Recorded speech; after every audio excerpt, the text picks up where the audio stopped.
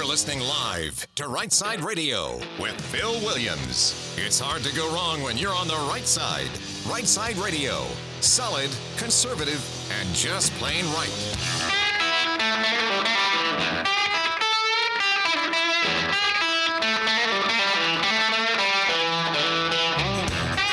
Alabama's syndicated news talk leader, Right Side Radio. Phil Williams here live in the Right Side studios. Man, the local, the state, the national, we cover down on all the issues. And like the dude just said, solid, conservative, and just plain right. Well, it is Friday. Yay! Hit the explosion and the applause, bud. We did it, guys. You made it to Friday. Boomer, how you doing, buddy? I'm good. Good. It's back cold again, so it's what's reasonable chilly. at least. I mean, it feels like spring out there, to be honest. I know. I just love it. I got the windows open in my office. I got the windows open in the studio. I drove through the truck with the windows open on the way. I mean, this is January, right?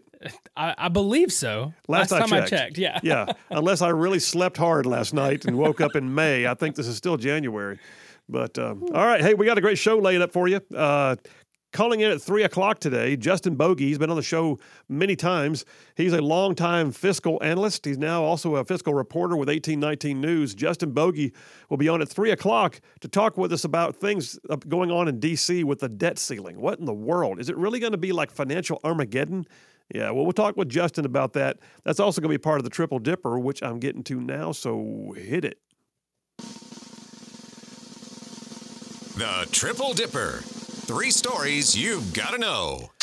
That's right, the Triple Dipper. 3 stories, 3 themes, if you will, that we have got to go with as we run today's show with. So number 1, raising the roof. You like what I did there? Debt ceiling, raising the roof. That was pretty good. Okay. Raising the roof. What is this debt ceiling? What's that all about? How does that work? Why do we have to worry about it? Is it really going to be a big deal if we cut spending? It depends on who you talk to, because I'll be honest with you, I look at it and think you and I, we have a cap on our spending, right? You can't go past your credit card limit, right? Well, apparently in D.C., they have fits when they can't get past their credit card limit. We'll talk about it. Number 1, raising the roof. Number 2, bowing up. All right, so down here in Alabama, that's how we can say things. Those of y'all listen to our podcasts in Ohio and California, just be aware, bowing up means you're pushing back. You're bowing up at somebody. Well, I've got a series of stories where wokeism, we're bowing up, and I'm enjoying it. So I'll tell you about those when we get into number 2 of the Triple Dipper. And then number 3, right off the bat, I came across the coolest story about an older gentleman right up here in our neck of the woods in DeKalb County, Alabama. And then I found another one. From Octavia Spencer, the great actress, Academy Award-winning actress from Alabama. And I thought, you know what, these are just great stories. And I found another and then another. I thought, you know what, I've got a whole section here now. I'm going to call this It Ain't All Bad. So there's some good news stories out there, and we're going to wrap the week up with those. Number 3 on the Triple Dipper, It Ain't All Bad. Well, listen, let me get to my comments. My monologue for today is got a bit of history attached to it. And I got to tell you, if the world seems a bit upside down to you, then you are not alone. Many of us look around at what seems to be a never-ending battle to keep right, and wrong. Chaos is too often the order of the day. Sometimes it feels like speaking out against it is just like spitting in the wind. I mean, is it possible for one person or just a few together to make a difference? And to what end? Can we really hunker down and make something happen when all the world seems to be pitted against the idea of stopping good people from doing good things? Well, I'm here to tell you the answer to those questions is yes. Spitting in the wind, maybe, but you can still make a difference. I'll also tell you, though, that you may not always get to see the full result of your efforts. Oh, great pep talk, Phil. Well, what I mean by that is, if we do what we know to be right only because we want to personally walk in the result, then we've just limited our capacity for doing good. But if we view our actions, our calling, our mission as being bigger than ourselves, then we will go at it with a fervor that says, I'm in this all the way, even for the next generation of people that I can't see. So that others who come after me don't have to put up with this stuff. It's called selfless service. It's what leaders do. It's what heroes do. At Fort Benning, Georgia, there's a parade field called the Field of Four Chaplains. I became aware of it back when I was a young lieutenant at Benning for training. And that's, what's that about, I wondered? The Field of Four Chaplains. So here's their story, which happens to be very close to hitting its 80th year. 4 Army chaplains received the highest honors ever bestowed for valor. In the latter days of January 1943, the USS Dorchester set sail for Greenland from New York Harbor. The Dorchester was a converted freighter that carried 902 men en route to the war in Europe. Among those 902 men were 4 brand new first lieutenants, all of whom were Army chaplains. There was Methodist minister George Fox, Jewish Rabbi Alexander Good, Catholic priest John Washington, and Reformed Church of America minister Clark Poling. And as the ship crossed the waters to Greenland, it was torpedoed in the dark of the night of February 3rd, 1943. Instantly, the power went out, and the ship began taking on water. And the men in the lower holds couldn't see, and panic set in, but the 4 chaplains are said to have been everywhere, comforting men, organizing them for evacuation, issuing life jackets, and basically providing much-needed calm and leadership to the chaos of a sinking ship. Well, one young survivor told how he was floating in the freezing, oily water, hearing men crying and screaming, but over it all, he could also hear the voices of the 4 chaplains preaching courage. He said it was their voices that gave him hope. Another sailor, a survivor, Petty Officer John J. Mahoney, he tried to rush back to his cabin to get his gloves because it was the middle of winter, but Rabbi Good, one of the 4 chaplains, stopped him. Mahoney said that Good said, "Never mind, I have 2 pairs." And the rabbi then gave Mahoney a pair of gloves, which he realized later was actually the rabbi's only pair of gloves. Now, topside, the chaplains got to a storage locker. They began distributing life jackets. And engineer Grady Clark told of witnessing an amazing moment. When there were no more life jackets in the storage room, the chaplains took off their own life jackets and gave them to the 4 frightened young men who stood in front of them.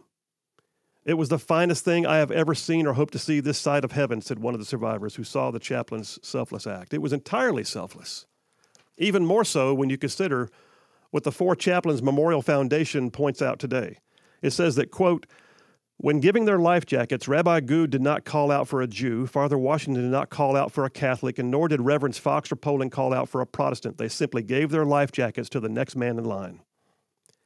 Survivors say that as the ship went down, they could see the 4 chaplains standing together with their arms linked and braced against the slanting deck. Their voices could still be heard offering prayers up as the ship went down.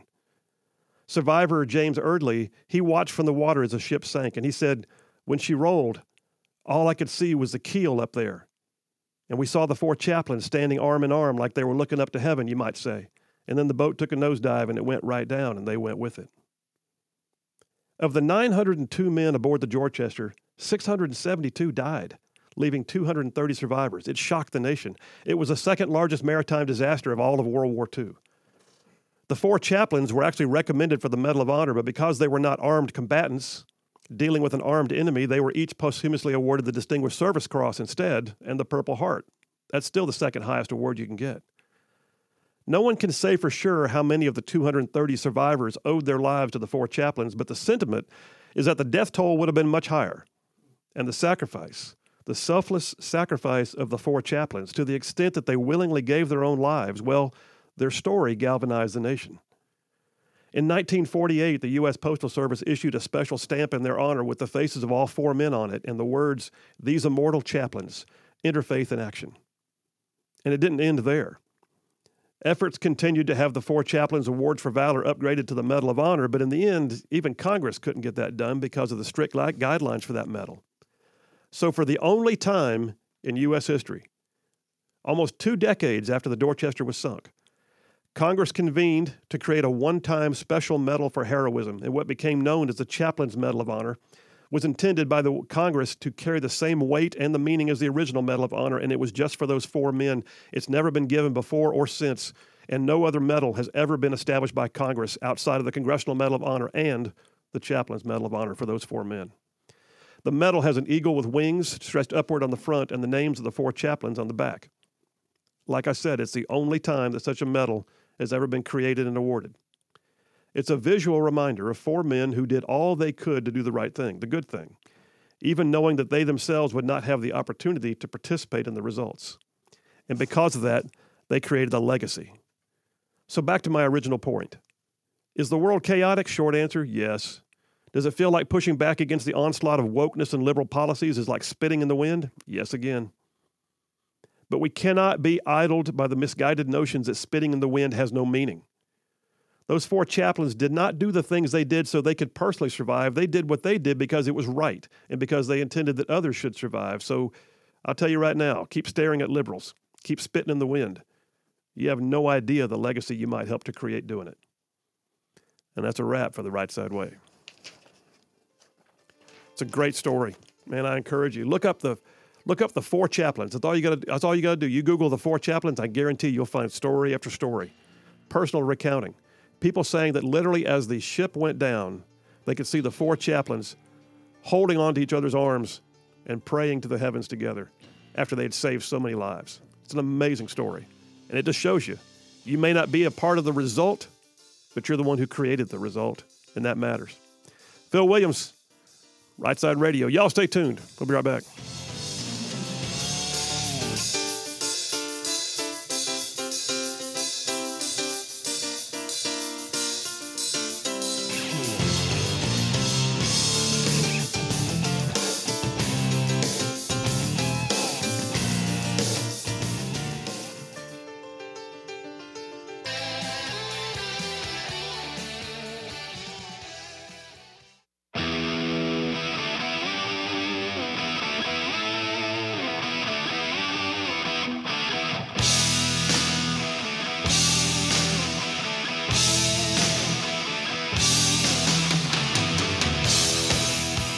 And we are back. Phil Williams, Right Side Radio. Solid, conservative, and just plain right. I'm going to tell you right now.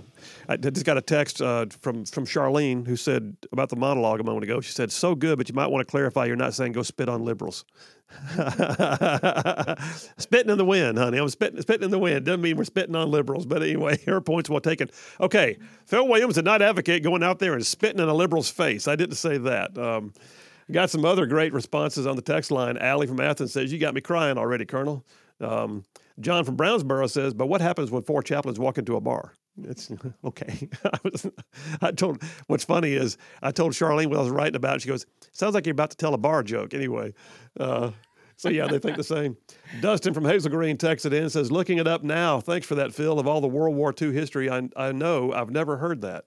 It's a great story. I mean, it's an amazing, amazing story. And they've got, the reason why I came to be aware of it is because there at Fort Benning, they've got a parade field that used to be one of the main parade fields. Now it's kind of like an adjunct parade field at Fort Benning, and it's called the Field of 4 Chaplains, and it's right there next to the Infantry Chapel on Fort Benning. So it really is. But Tony from Piedmont said, wow. And then he came back and said, I was a hard SOB not long ago, turned stuff on and off like a light switch, but now my eyes leak on good stuff. So I'm with you, Tony. I had to brace myself to tell that story, by the way. I tried to tell Charlene about it this morning. I kept getting choked up. And then we got, I think that's about it for right now on the monologue. But I tell you what, though, if you look it up, and I'm serious, it's just Google search the 4 chaplains. You'll find it. And the story is amazing. The ship was called the Dorchester. There are Dorchesters. I think the last surviving Dorchester survivor just passed away, I want to say in 2005. But they used to get together periodically. And I'll tell you what else is really something, too. Those 4 chaplains, one of them was Chaplain Fox. He was one of the 2 Protestant chaplains. He had already served in World War I. He was a Silver Star and Purple Heart winner from World War I as an infantryman. He went into the ministry after World War I, and when Pearl Harbor was attacked, the bio that I read said he told his wife, he basically said, I'm going to have to go. The boys need me. Wow. Anyway, so there's a guy who in 2 world wars, you're looking at a guy who's got the Distinguished Service Cross, the Chaplain's Medal of Honor, the Silver Star, and 2 Purple Hearts, and he was a chaplain. Goodness. And by the way, there have been a number of medals of honor. Now, their situation was different. Theirs was partly dictated by where they were, but there have been several medals of honor awarded to chaplains. I believe there was one, I want to say from either the 82nd Airborne or the 173rd. I think it was the 173rd Airborne Brigade. A chaplain who was on the front lines in the foxholes I think this was during Vietnam. And he went out continually. And they're unarmed. Chaplains do not carry arms. In fact, they usually have a chaplain's aide that goes along with them, who is like the bodyguard for the chaplain. And this chaplain just continually went out under fire to get wounded men back in, carrying them on his shoulders. What do you do? I mean, wow. Not even there to fight. And so, yeah, very cool story. Go check it out. The 4 Chaplains. You will not be disappointed. All right, hey, we got plenty of stuff on tap for you today, not the least of which is, so yesterday we did a segment. We called it Boomer and McQueen.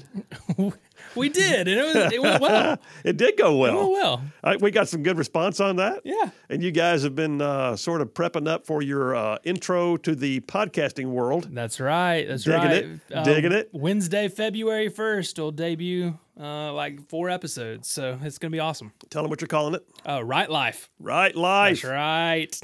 Good spin-off of Right Side Radio. Yeah, so that's the next piece of the media empire that we are building here at Right Side.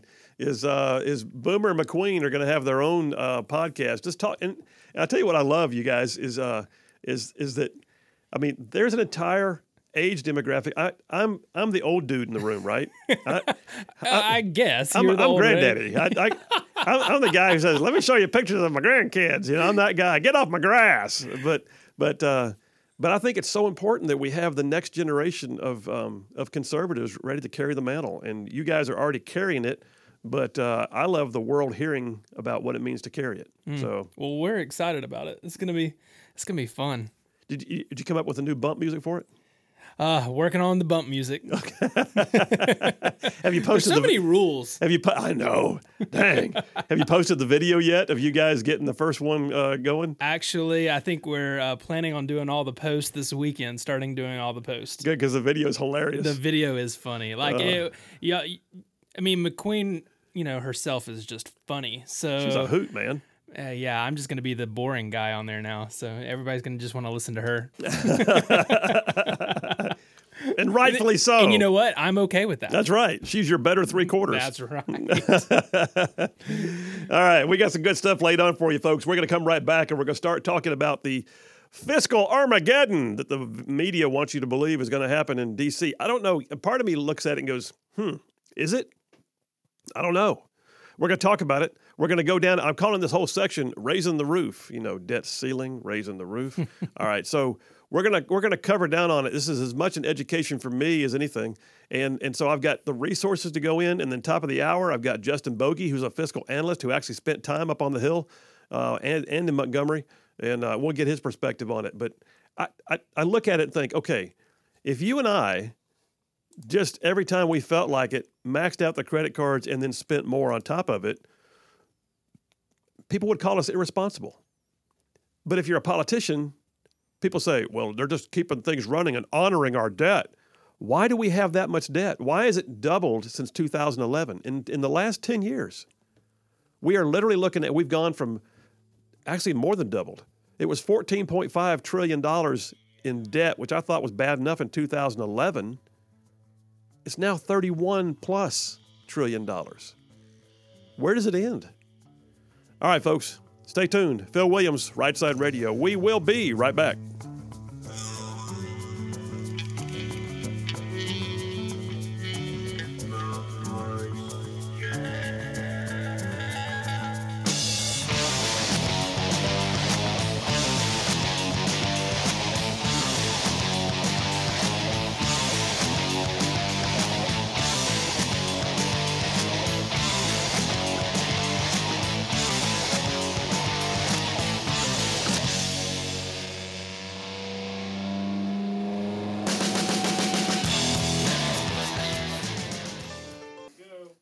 Hey, all you Right Side ruffians out there, you are listening to Right Side Radio, solid conservative, just plain right.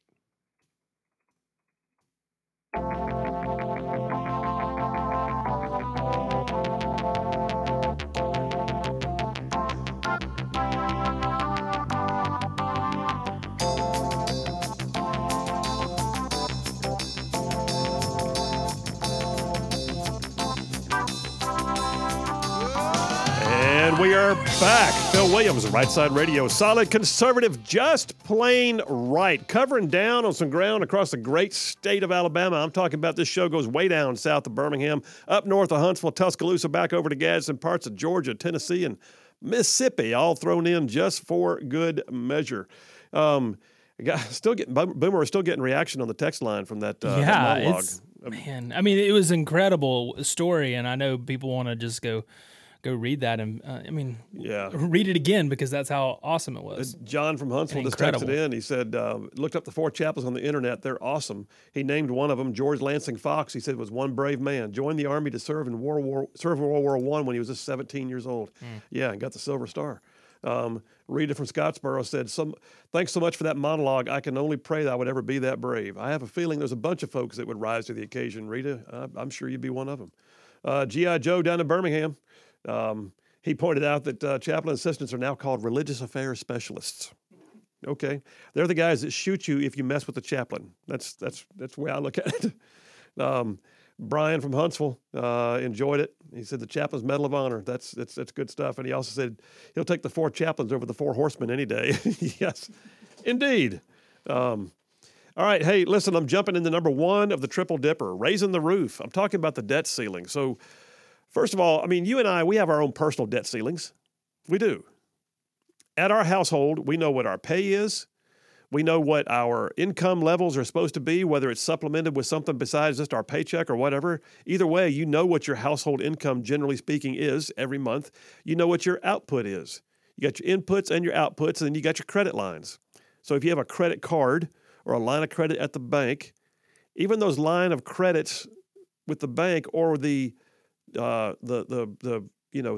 equity loan on your home or the credit card, they have a cap on them.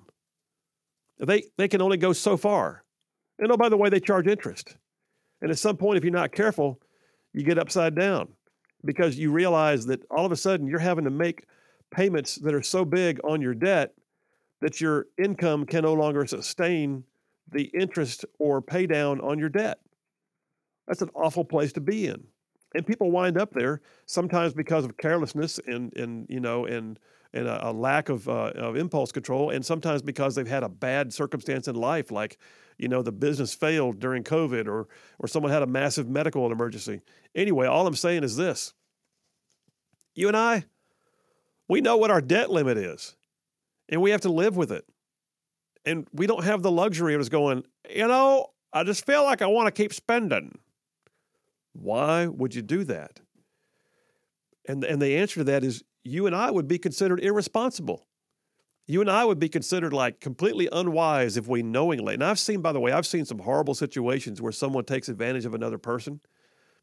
I've got more than one case that has come through my law firm where we've got a senior member of society, an elderly person who finds out later on that their family had got hold of their credit cards and bank accounts and just run up a bill just for fun.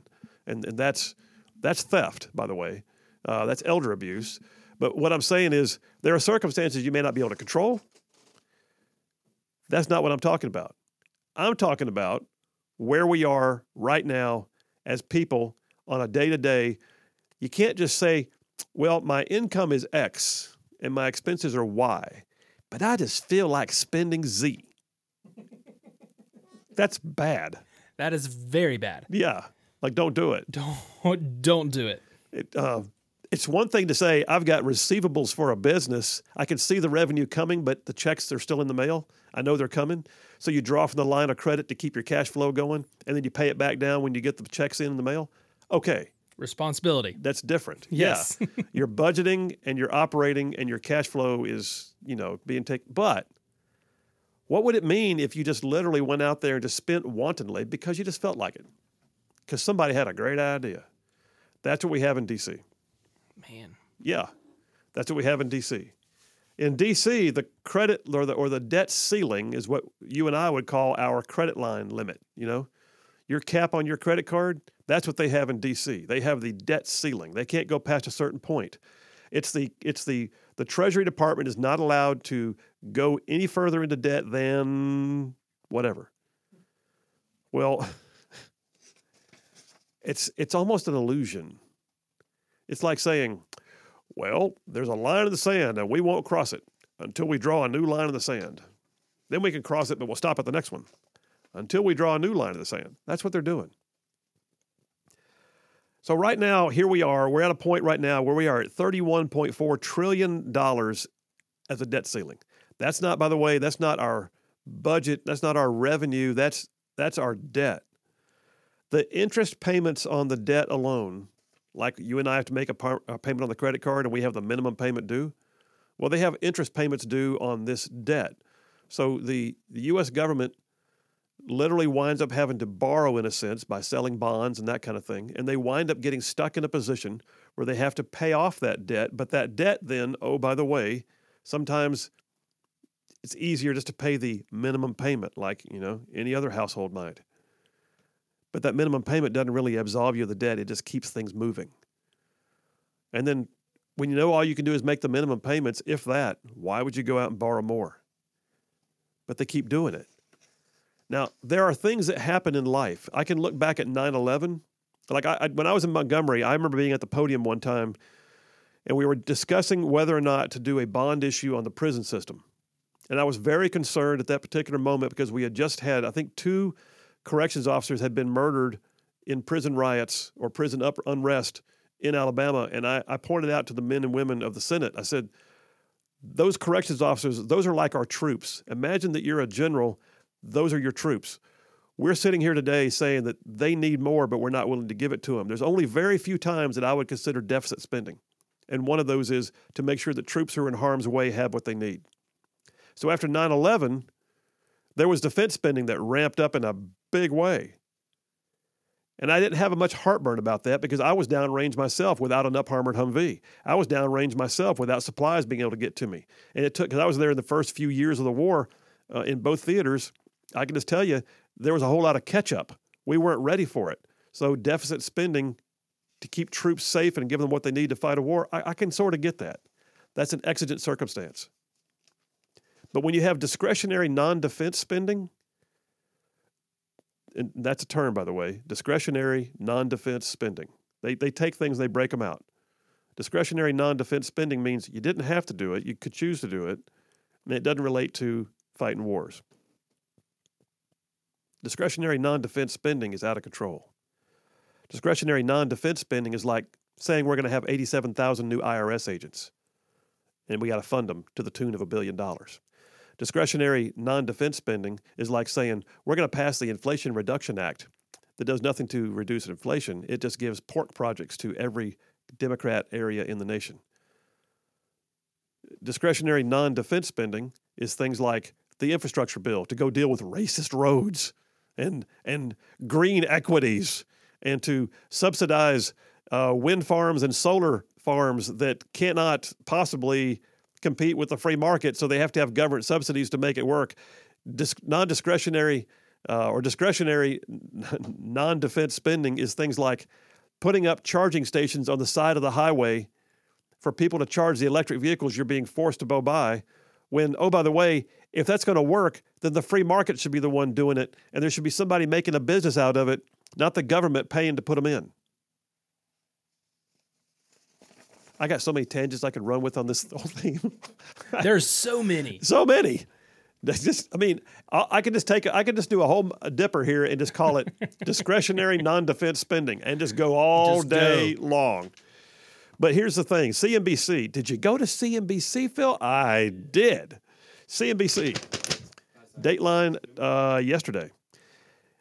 Treasury Secretary Yellen, bless her heart, Treasury Secretary Yellen says Treasury is taking extraordinary measures to avoid default as U.S. hits debt limit. The Treasury Department, it says, started taking so-called extraordinary measures to keep paying the federal government's bills. So here's the bottom line. What the conservatives in Congress are asking for right now is to cut spending. They know, just like you and I know, that we have to pay the piper. They may not have been the ones who voted for the debt, or maybe they have. But they still know that they have a fiduciary obligation to the people of the United States to make sure that the bills are paid on time. It's a contract, if you will. If you and I signed up to get a credit card, you and I have to pay the piper when the credit card bill comes due. We get that. But you and I know that if the credit card payment is due, it's probably not time to go buy a new car. You and I both know if the credit card payment, if you're struggling with it, you probably shouldn't be outfitting your wardrobe with the new spring fashions. You know what I'm saying? So the reality is you cut your spending personally. You look at things and say, I won't do that. Or I was going to do this, now I'll do less of that. Or we were going to add on, a new deck on the house. It's going to be a smaller deck now. You just find those things. You know what? I've been so busy at work, I've had somebody else cutting my grass, but it looks like I have to cut my own grass now because I can't afford to pay that guy so I can pay the credit card. That's the way you and I operate. That's not the way the government operates. The Treasury Department is saying that even though the debt ceiling was hit yesterday, it was yesterday. Yesterday was the date at which current expenditures needed additional debt so they could make ends meet. But Treasury says, we can rearrange some things and stop making payments on this thing that's not due till June anyway. And so, Secretary of the Treasury, Janet Yellen, says the Treasury will suspend new investments in the Civil Service Retirement and Disability Fund and the Postal Service Retiree Health Benefits Fund from last Thursday, yesterday, until June 5th. Not saying they're going to dismantle the funds. What they're saying is those payments weren't due right now, so money's fungible. They're going to reallocate some resources. That's what you and I do at home all the time. Honey, you want to go out to eat? Well, it looks like we're doing a burger as opposed to a steak. You make those decisions. The U.S. government, according to the CNBC article I've got in my hands, has not defaulted on its debt, ever. We're the most solvent nation in the world, sort of.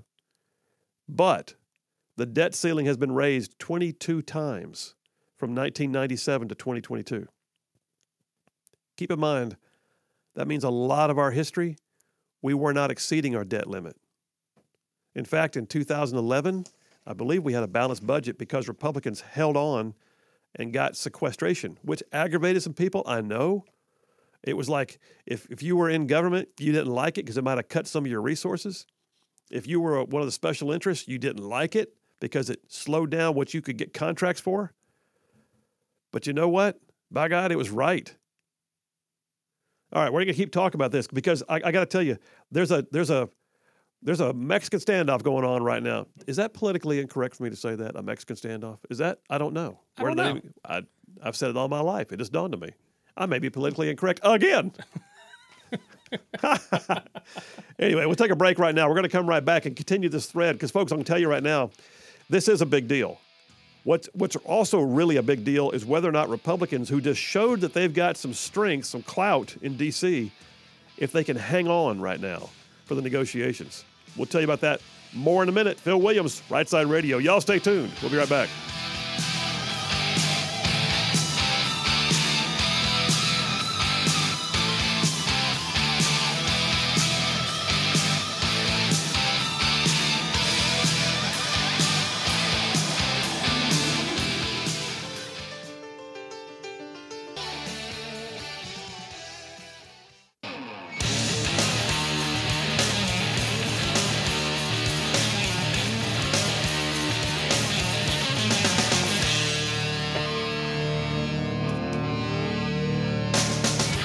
And we are back. Phil Williams, Right Side Radio, solid, conservative, and just plain right. So debt ceiling, this whole first part of the Triple Dipper, we're calling it raising the roof. The debt ceiling, it's a little pun, a little play on words. Okay, anyway, all that to say, apparently I'm feeling very clever with myself right now. Secretary of the Treasury, Janet Yellen, is urging Congress, to raise the debt limit again. Senate Majority Leader Chuck Schumer, you can imagine what he says, American families will pay the price for gratuitous partisan politics over the debt ceiling increase. This is not complicated. If the MAGA GOP stops paying our nation's bills, Americans will be the ones to pay the price. Will we? I don't know. They're talking about cats and dogs living together, global economy collapsing. Would it really? I don't know. I mean, at what point do we stop? So right now what's happening is, and you'll be glad to know that the Alabama delegation is on board with this. For the most part, I can see. 1819 News has a piece. our brand new Congressman Dale Strong. The solution to the debt limit must include spending cuts. That's what conservatives in Congress are holding out for right now. They're not saying we won't pay our bill. They're saying we won't pay our bill and have nothing else to show for it. They're saying we won't just pay the bill and also jack up our spending again. We want to cut some things. We want to trim down and then use the found money from having trimmed down to pay the bill. And that's what you and I do at home. So 1819 News on Thursday, it says the U.S. government hit its debt limit, which is the total amount of money the government can borrow. U.S. Representative Dale Strong said Congress needs to work on a solution that includes cuts in spending nationwide. He says, when you're approaching $32 trillion in debt, that's concerning to anyone. I believe we've got to work on this together. Treasury will do emergency operations to get us to spring, probably to a vote. Congress is going to have to make the decision on the debt limit, paying for debt from previous Congresses. Yeah, I mean, yeah, he's in the unenviable position of being the guy who I wasn't there to vote on it. Now I got to deal with it. So there's that. But what they're doing right now is they're holding out, and there's actually some, procedural machinations, if you will, about what they're looking at doing. There's a rarely used procedure. And by the way, it's interesting to me that everything has to follow procedure. You can't just go up there and go, I'm going to drop a bill and make it happen. It doesn't work that way. And so you have to know the rules. We've talked about it here on the show before. You have to know the rules and have the art of politics as much as the means of politics. But there's a thing right now they're looking at called a discharge petition. A discharge petition. It says members of both parties in the House, these are the moderates, by the way, Democrats and moderate Republicans. Members of both parties in the House, according to the Daily Wire dated yesterday, are entertaining the idea of using a rarely utilized discharge petition to force a vote on raising the debt ceiling, as Democrat leaders refuse to negotiate. Conservative Republicans are saying, let's talk about cuts and we'll talk about raising if we have to. Democrats are saying, we won't. We don't think you got it in you. And the White House is saying, we're not going to do it. So the procedural maneuver of a discharge petition, the way it works is this. A measure gets forced out of a committee to a House floor vote simply by having certain things in place. You have to have a bill that was submitted to a committee. It has to be up for 30 days in committee. It has to have 218 signatures. And then it has to spend 7 legislative days on the calendar, which is the list of bills that are being considered. If that happens, those things happen, the Speaker then only has 2 days after that to put it up for a vote upon notice to all the members. So what they're saying is this. Unlike the normal procedure of working a bill through committee, then getting it through the Rules Committee, which is the one that establishes the calendar, and then the input of the leadership as to what bills come to the floor, in this case, you've got an outside means of circumventing that process to force it to the floor, discharge it out of committee is what they say. So a discharge petition. I don't know if it's going to work or not. I'd rather it not, to be honest with you, because this is the moderates trying to circle up with the Democrats. So me personally, I'm saying, how about no? The White House is refusing to negotiate, which is interesting because I got 2 pieces here, one from The Hill and one from Just the News. JustTheNews.com points out that when President Joe Biden was Vice President Joe Biden back in 2011, he negotiated with a bipartisan group of lawmakers, and they came up with cuts before they ever raised the debt ceiling. Now he won't do it. Now he's the one in charge. Now he's the one that wants to have the promo about fixing racist roads and putting in charging stations and building bridges to nowhere. Now he's the one that has the opportunity to say, I'm the guy that spent all the money. But he didn't want to negotiate, even though when he was vice president under Obama, he negotiated. All right, we're going to get some perspective on this, some color commentary, if you will, from Justin Bogey, fiscal analyst and reporter with 1819 News. He'll be with us here in 1 second, right after the break. Y'all stay tuned. We'll be right back.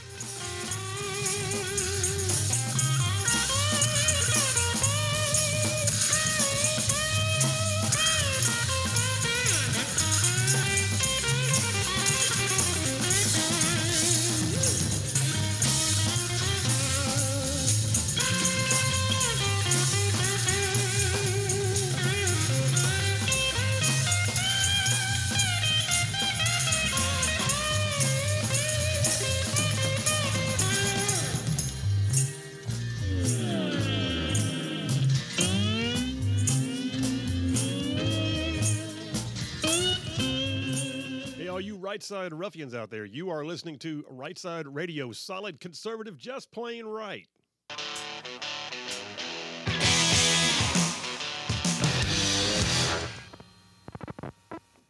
You're listening live to Right Side Radio with Phil Williams. It's hard to go wrong when you're on the right side.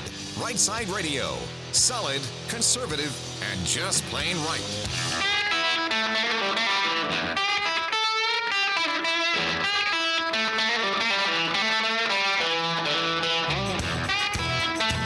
Alabama's syndicated news talk leader, Right Side Radio. Phil Williams here live in the Right Side studios, the local, the state, the national. Man, we cover down on all the issues. And like that dude just said, solid, conservative, and just plain right. Hour number 2, we're in the first part of the Triple Dipper. I'm calling it Raising the Roof.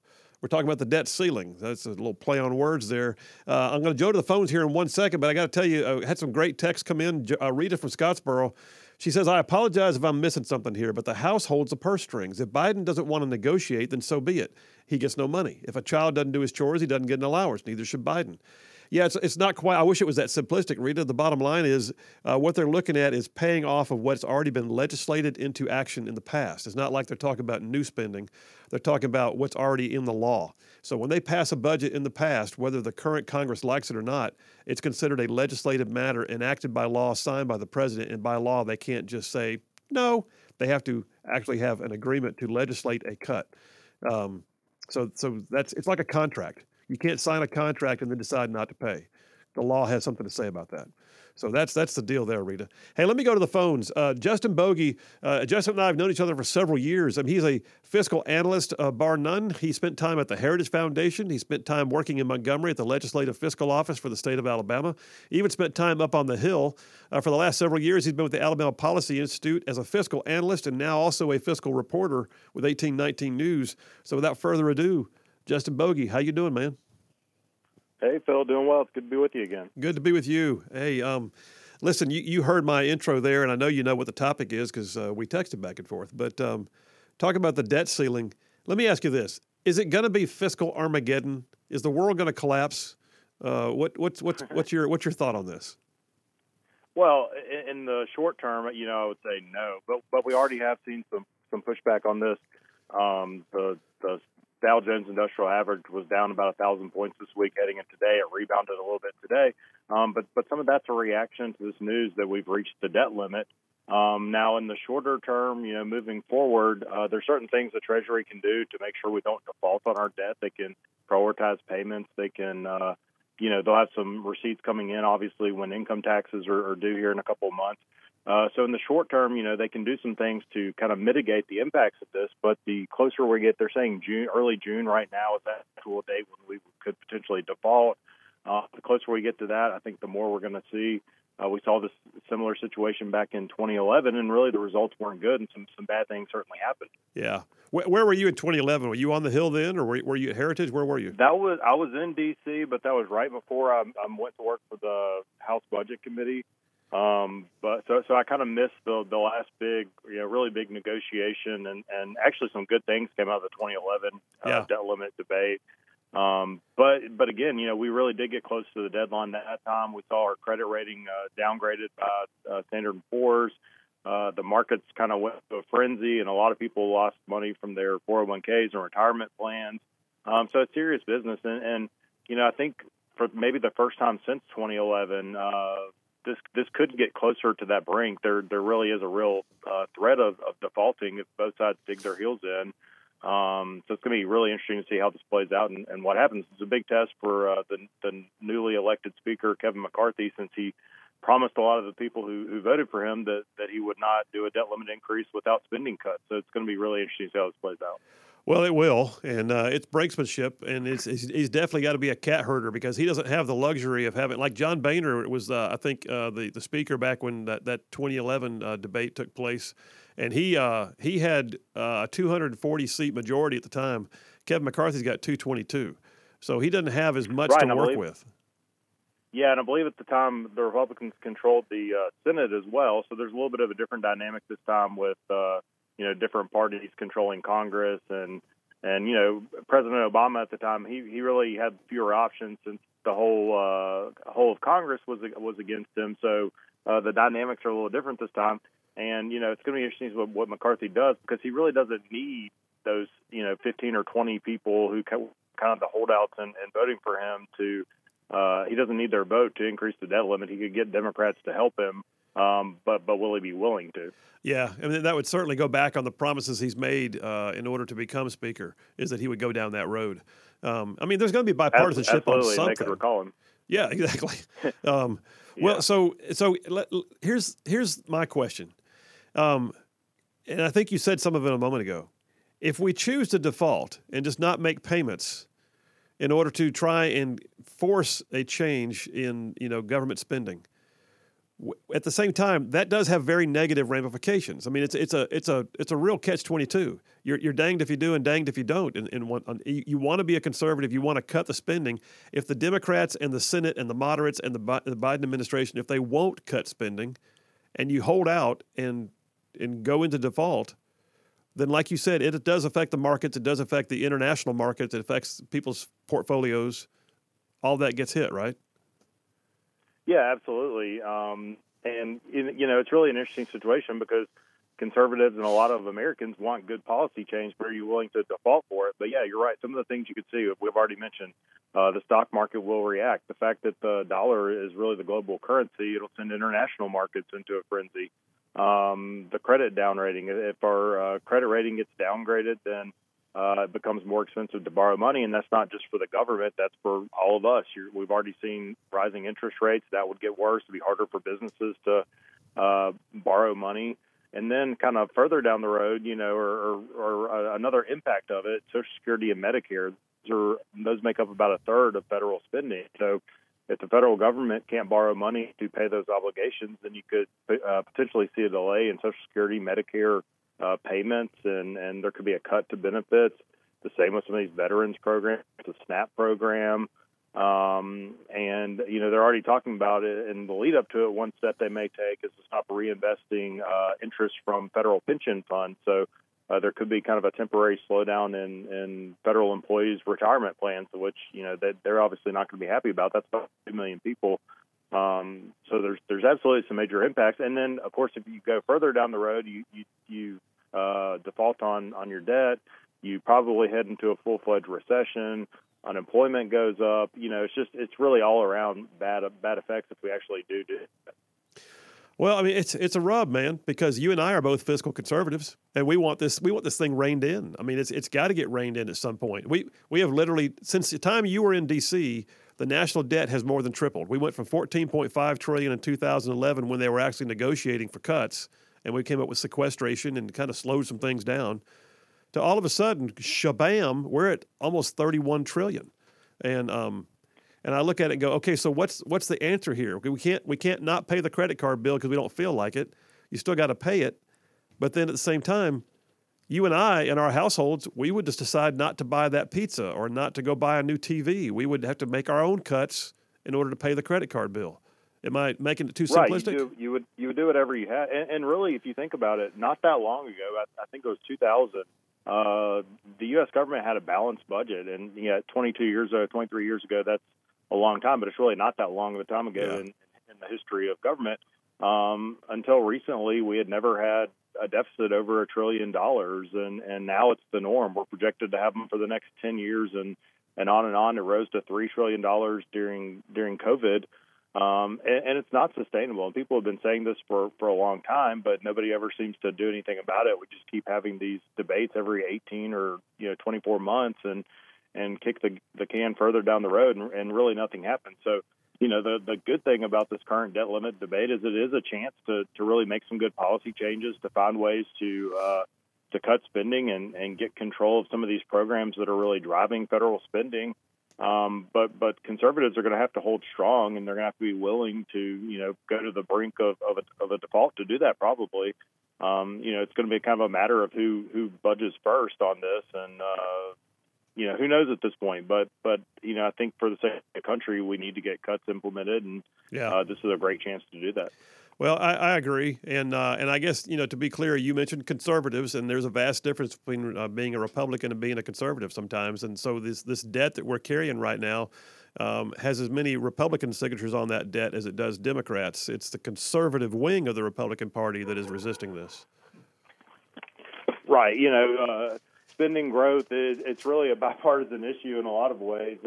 When it comes time to sign appropriations bills, there's not too many people pushing for cutting spending, and that's what needs to change. And really, it's not about maybe even what some of these politicians want. It's what's best for the country, and we simply can't continue. I was looking at this a day or two ago.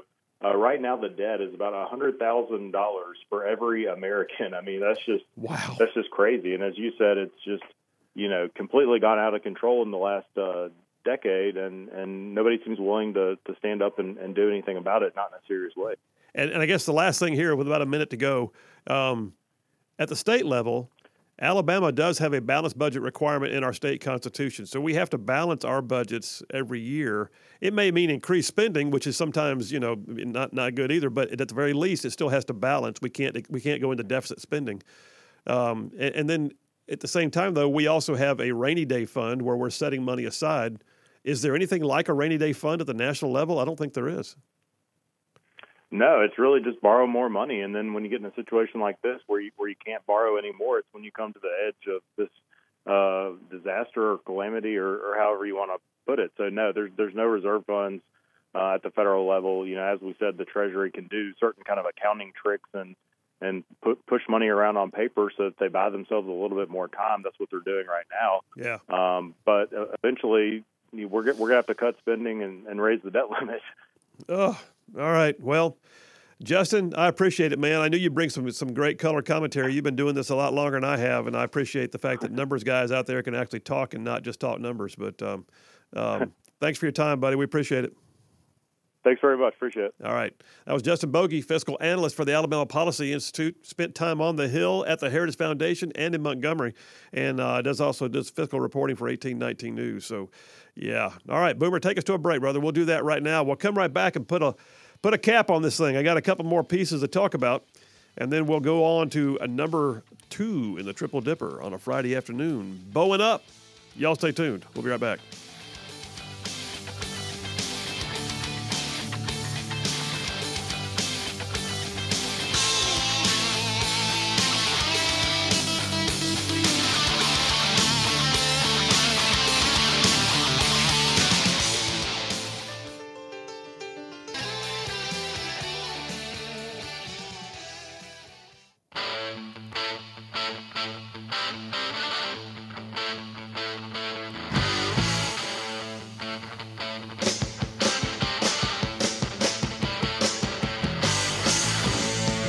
And we are back. Phil Williams, Right Side Radio, solid, conservative, and just plain right, making it cool to be a conservative. So let's wrap this section up here. We're talking about raising the debt ceiling, raising the roof, I call this.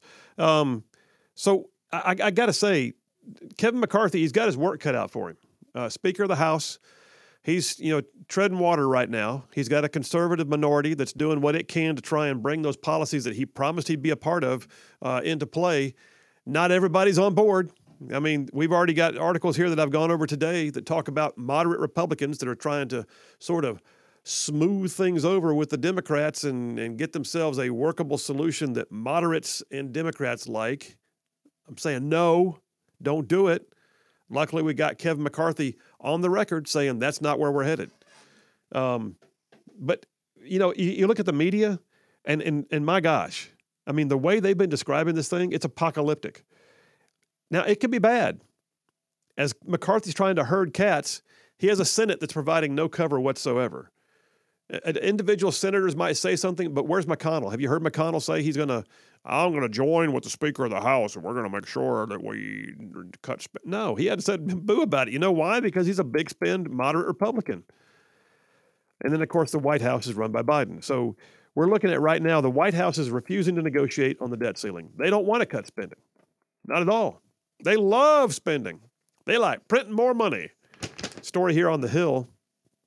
White House refusing to negotiate on the debt ceiling. which is a risky position that Democrats think is a political winner because, people like it when money floods into their coffers. Well, that only happens if the government spends the money. Well, that only happens if the government borrows more money to spend. So it's taken the position that you won't negotiate will allow Republicans to argue that a refusal by the White House to discuss spending cuts means President Biden is not acting in the public's interest. So that's what he's got to weigh here. But White House officials and Democrats believe they have more leverage because they don't think the Republicans have it in them. There's that. They also believe they have history. There have been a number of what they call clean debt ceiling hikes. Clean debt ceiling hikes means you didn't have to cut spending, you just raised the debt and moved on. That's what they want. They want a clean bill. We want a clean bill. We'll debate cuts with you later. Let's do a clean bill right now to get us over the hump. No. Where's the leverage in that? Back in 2011, you heard Justin Bogie and I talking about it. Speaker John Boehner at the time, President Obama at the time, and the right wing, which was the Tea Party folks at the time, were really pushing for some cuts. And it took some doing. But what's funny is then Vice President Biden helped with the negotiations and was able to see cuts come into place that actually balanced the budget for a period of time and cut spending. And now he doesn't want to do it. So I tell you what, I'll end with this. The last piece I've got several more, but I'm not going to get to them. I've kind of said it already. But Fox News, Stephen Moore, the fiscal guy from FreedomWorks, Stephen Moore says, of all the reforms that were secured by the conservative rabble-rousers earlier this month, arguably the most momentous one was the promise that Republicans made not to pass any debt ceiling increases until budget reforms had been secured. He says government spending last year hit 13 figures, $1.4 trillion. And without budget reforms, we could easily see a decade ahead with another $10 trillion continuing to be added to the debt. $10 trillion more. Can you imagine? And he says, don't forget, every 1 percentage point rise in the interest rates raises the debt by more than $1 trillion over the next decade. Oh, yeah, that's a great point. When the Federal Reserve goes in there and raises the rates, it also impacts our national debt. Great point. Thank you, President Biden. So budget hawks and those concerned should be applauding this commitment that we've got from conservatives. But the New York Times, he says, hyperventilated that breaching the debt limit would lead to the first ever default, creating financial chaos. Oh, listen, he says this is upside down logic. The nation's good credit standing in the global markets is not imperiled by not passing a debt ceiling. The much bigger danger, he says, is that Congress does extend the debt ceiling, but without any reforms. He said, we just experienced one painful repercussion of runaway government spending, a 40-year inflation high. And he points out that after those 2011 negotiations that I told you about a moment ago, that we literally saw 3 years later, I take it back. Part of this goes back to 1985, the Gramm-Rudman Act of 1985. It put things on a spending diet. And that 3 years after that, it's the only time we haven't seen a deficit in the last 50 years. And then in 2011, we had the House Republicans leveraging more. He says the lesson is clear. If we are to make any progress on reducing the debt crisis, that Speaker Kevin McCarthy must use the debt ceiling vote as a bargaining chip and not give it away. All right, enough on that. Wow. And I go back to the easy way to describe this is you and I would sit down at the kitchen table and say, can we afford to do this? I don't know that we can. Or can we afford to do this? Yes, we can. Or here's some one-time money. Let's use it to pay down our debt. Or for that matter, here's some one-time money. Let's buy that thing that we wanted, but we didn't want to borrow money to get. We would make those decisions. In D.C., they don't make those decisions. They just keep spending. And it's got to come down to a stop. All right, folks, Phil Williams, Right Side Radio, going next to Bowing Up. Y'all stay tuned.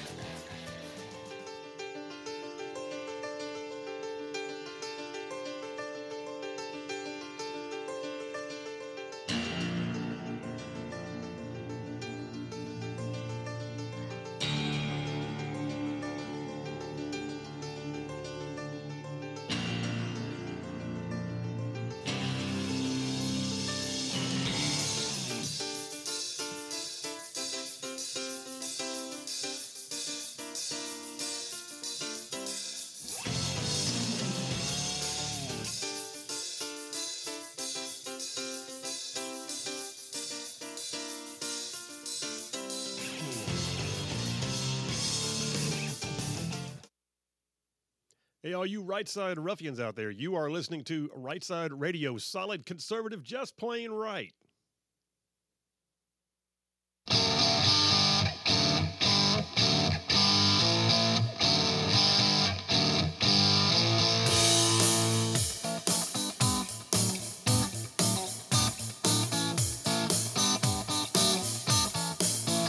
And we are back. Phil Williams, Right Side Radio, solid conservative, just plain right, covering down on some ground across the great state of Alabama. I'm talking about we go way down south with this show, south of Birmingham, north of Huntsville, Tuscaloosa, back to Gadsden, parts of Georgia, Tennessee, and Mississippi, all thrown in just for good measure. All right, we're going to switch gears. That was a whole section there that was like in the weeds on fiscal matters, which are not real sexy, but you know what? You got to deal with them because it's just like our house, just like our house. If you can't pay the light bill, ain't no time to do much else. But I'm going to number 2 on the Triple Dipper. I'm calling this one Bowing Up. Bowing Up. Like I love it when conservatives push back and say, hey, that liberal agenda you want me to advocate for or be a part of or kneel to, how about no? How about just freaking no? How you like me now? No. That's right. This Dipper gets me pumped up. Well, you want to go your favorite story first? Can we do my favorite story first? Guys, I mean, I get to see these stories in the morning while I'm putting them together, and this one right here was my favorite. Yeah. So if you're not clear, every single morning I get up, and a part of my early morning time is I am resourcing the Dippers. I send them to Boomer. Boomer then puts them into a format that I could hit print on and have in this case, I think it's like a 37-page Word document that's got all the stories. It's just easier to see everything. Lots of stuff. Lots of paper lots of it. That I then highlight. Here's one right here, all highlighted up in the camera. But yeah, so all right. So Boomer told me today what his favorite story was. Yes. Daily Wire, dated yesterday. Have y'all heard about, and by the way, this whole section is about conservatives pushing back on liberals. Have you heard about the National Hockey League player, Ivan Provorov? Provorov plays for the Flyers? Is he with the Flyers? Yeah, the Flyers. Mm-hmm. He plays for the Philadelphia Flyers. And they had a big LGBTQ event. They were all supposed to wear, what were they wearing? Rainbow patches on their, what was it? What was the deal? It was, rainbow patches or jersey. It was for warm-up. Yeah. It was like they were wearing jerseys or patches or something of that nature. Yeah, they had to come out on the ice for their warm-ups and support the LGBTQ agenda and the diversity and inclusion and yada, yada. And Provorov didn't come out. Provorov said it violated his religion, that he's a Christian. He's actually, his personal faith is in the Russian Orthodox Church. And it did not sit well with him, and so he chose to sit out. Liberals have had a freak out. They have. A complete come apart. Like, teeth and hair are flying. They want Provorov benched. I mean, Boomer, what the heck? I mean, come on, guys. Really? Okay, you want to support them. Don't push it on us. I look at it. I look at it and think Provorov was just being a guy with a First Amendment right. Yes, absolutely. Now, maybe his employer can say this is what we're going to do, but you still have a religious accommodation that has to be granted. You have freedom of religion. You have your own freedom of speech. They can't violate your constitutional rights for you to have a job. So here's the part that I love. Aside from pushing back, Daily Wire says websites that sell sports memorabilia and things like jerseys have sold out of Provorov's jerseys. Yeah. Whoop, whoop. Get some applause on that one, Boomer. That's definite applause right there. Absolutely. National Hockey League player Ivan Provorov's jersey was sold out on several websites in men's sizes on Thursday after the player did not take part in an LGBTQ event due to his religion earlier this week. As of Thursday afternoon, on the Fanatics and NHL shop sites, the jersey did not appear to be available in men's sizes. On Tuesday, the Philadelphia Flyers were set to warm up in jerseys that reflected the organization's Pride Night event. Provorov received criticism when he did not join for the warm-ups. So here's the thing that gets me, Boomer. You can kneel down in sports. You can kneel down at the national anthem. You can protest your own country, but you can't choose not to wear a pink jersey because you're supporting Pride Night. Yeah, so they're getting mad at the people that are choosing not to wear the pink jersey, but you can kneel because you don't support our country. Yeah. What? That's just I look at it and go, yeah, that's. Come on, so man. Provorov says, I respect everybody. I respect everybody's choices. My choice is to stay true to myself and my religion. That's all I'm going to say. And his coach, though, the Flyers put out there, oh, well, we're very inclusive and we're committed to inclusivity and we're proud to support the LGBTQ plus community. Kneel down, kiss their shoes. But the head coach, John Tortorella, while kind of giving a little bit of we're good with Pride Night, we support it, but he says this about his player, and I was glad he did. His coach, John Tortorella, said, with Provy, that's Provorov, with Provy, he's being true to himself and his religion. That has to do with his belief and his religion. It's one thing I respect about Provy. He's always true to himself, and that's where we are with that. Why would I bench him? Because of a decision he made on his beliefs, his religion? Turned out to be a great night for Pride Night. And by the way, he's not going to bench one of his best players. How you like me now, LGBTQ2IA plus True Spirit activist, whatever you are. Pushing back, bowing up. I'm digging it. Love it. Ron DeSantis, not known to sit idly by and just say, sure, we'll let that happen. I got 2 stories in a row, both from the Daily Wire, both about DeSantis. The first one deals with ESG. So you've heard me talk about it. ESG investing, ESG banking, ESG finances, ESG, environmental, social, and governance. ESG is basically like saying, we as a corporation, we no longer care about whether or not we make a profit. It's more important that we show the world that we support the Green New Deal. It's more important that we do virtue signaling on woke issues with our commercials. It's more important that we tell the world, hey, we did a commercial the other day with 2 black gay men kissing each other, so you'll know that we honor the LGBTQ activists. Well, first of all, you have to look at it and go, okay, if you want to support that, fine. But if doing that crushes your bottom line, if doing that drives down your profit shares, then at some point you have to go, you know what? We have a duty, a fiduciary obligation to our shareholders. Maybe we ought to go back to trying to make money, because that's what our shareholders expect when they invested money with us. Well, Governor Ron DeSantis is having none of it. He is not going to abide by the idea that the retirement systems of Florida, that their portfolio is in any way allowing ESG to mix itself in and reduce the return on investment for his state retirees. Awesome. So Florida Governor, according to Daily Wire, dated yesterday, Florida Governor Ron DeSantis approved measures on Tuesday to prevent the Florida Retirement System pension plan from investing in accordance with the environmental, social, and corporate governance movement known as ESG. It says they will ensure that public fiduciaries invest state funds in a manner that prioritizes the highest return on investment for Florida taxpayers. He goes on to say his resolution mandates that investment decisions must only be based on pecuniary factors. Why is that? It's amazing to me that a governor has to actually pass an executive order to insist on a good return on investment being pursued. It's just mind-boggling that we're there.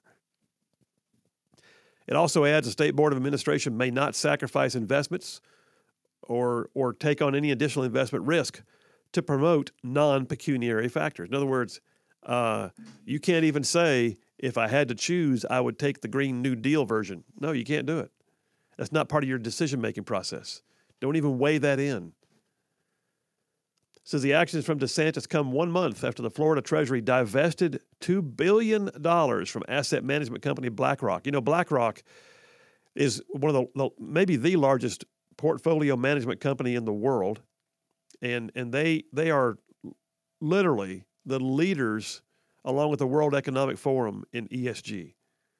And BlackRock actually has a lot of state retirement system monies in it.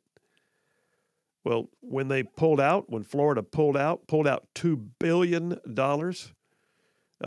they told BlackRock CEO Larry Fink that the state, quote, needs partners with the financial services industry who are committed to the bottom line as we are, and added that we'll be taking our business elsewhere. Nice. Nice.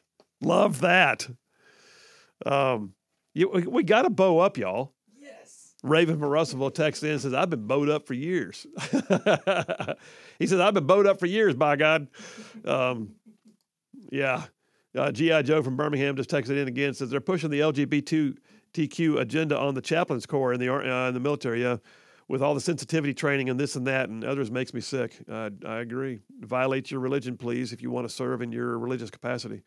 So, yeah, the end result of this is we got to push back. Because if we don't, you never get change. Ever. It's like the whole discussion about whether conservatives can hold the line on spending in D.C. Well, if they don't try to hold the line, we'll never move the line. We'll just keep incurring more debt because moderates and liberals have no concept of fiscal discipline.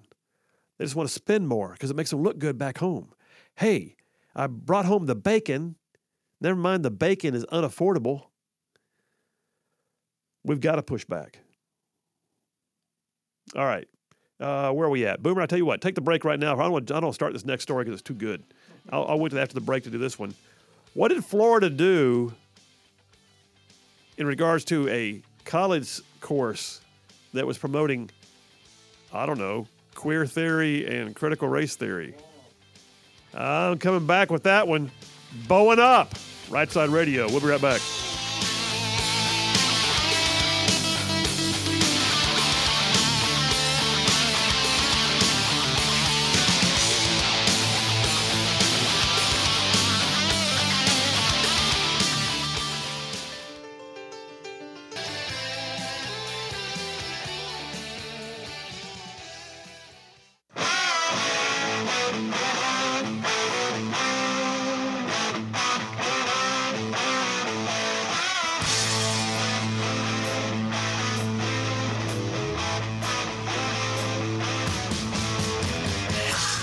And we are back. Phil Williams, Right Side Radio, solid conservative, just plain right, making it cool to be a conservative. Raven from Russellville just texted in, Boomer. He says, I'm bowed up on Jesus being Lord, 2 genders, abortion being killing a person, and liberalism being a mental illness, and I will move on none of the above. Yes. Digging it. Raven from Russellville, digging it. All right, this whole section we're doing right now is called bowing up. You got to bow up sometimes. And there's so much to bow up against. I mean, first of all, what I'm describing to you about some of these, things that are socio-economic, socio-cultural. Listen, the bottom line is they're not normal. They're not right and they're not normal. And the idea that we should look the other way is also not normal. And people have got to start bowing up. Now, I've got a great one here. I love it when leaders like Ron DeSantis, who I'm pretty high on DeSantis so far. I mean, I have not seen anything that makes me go, no, not that guy. DeSantis right now acts and looks and sounds like the kind of leader that we need. So I had a story a moment ago about DeSantis' office saying, you know what? No more ESG. We pulled $2 billion of our state retirement funds out of BlackRock, and we told them we're taking our business elsewhere. And he told his personnel, his state Treasury Department and others, you will not allow ESG to influence any of your decision makings, period. Well, here's another one from Ron DeSantis. Love this. Headline, Daily Caller, dated yesterday. Florida rejects AP African American Studies course that contained a section on the queer theory. Okay. I mean, you almost look at that and go, how much wokeness could I put in one headline? It says an AP African American Studies course rejected by the Florida Department of Education on January 12th contained tenets of critical race theory and a section on queer theory, according to a copy of the syllabus. This is, by the way, this is not interpretation. This is not, well, you're just being a homophobe and you're looking for things now. You're a racist. No, I'm reading your syllabus, dude. How about that? How you like me now?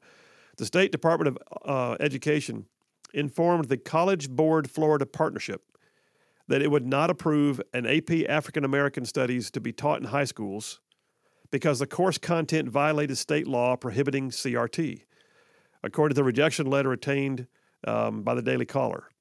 An analysis of the course syllabus shows that it includes CRT-related content as well as sections on intersectionality and queer theory.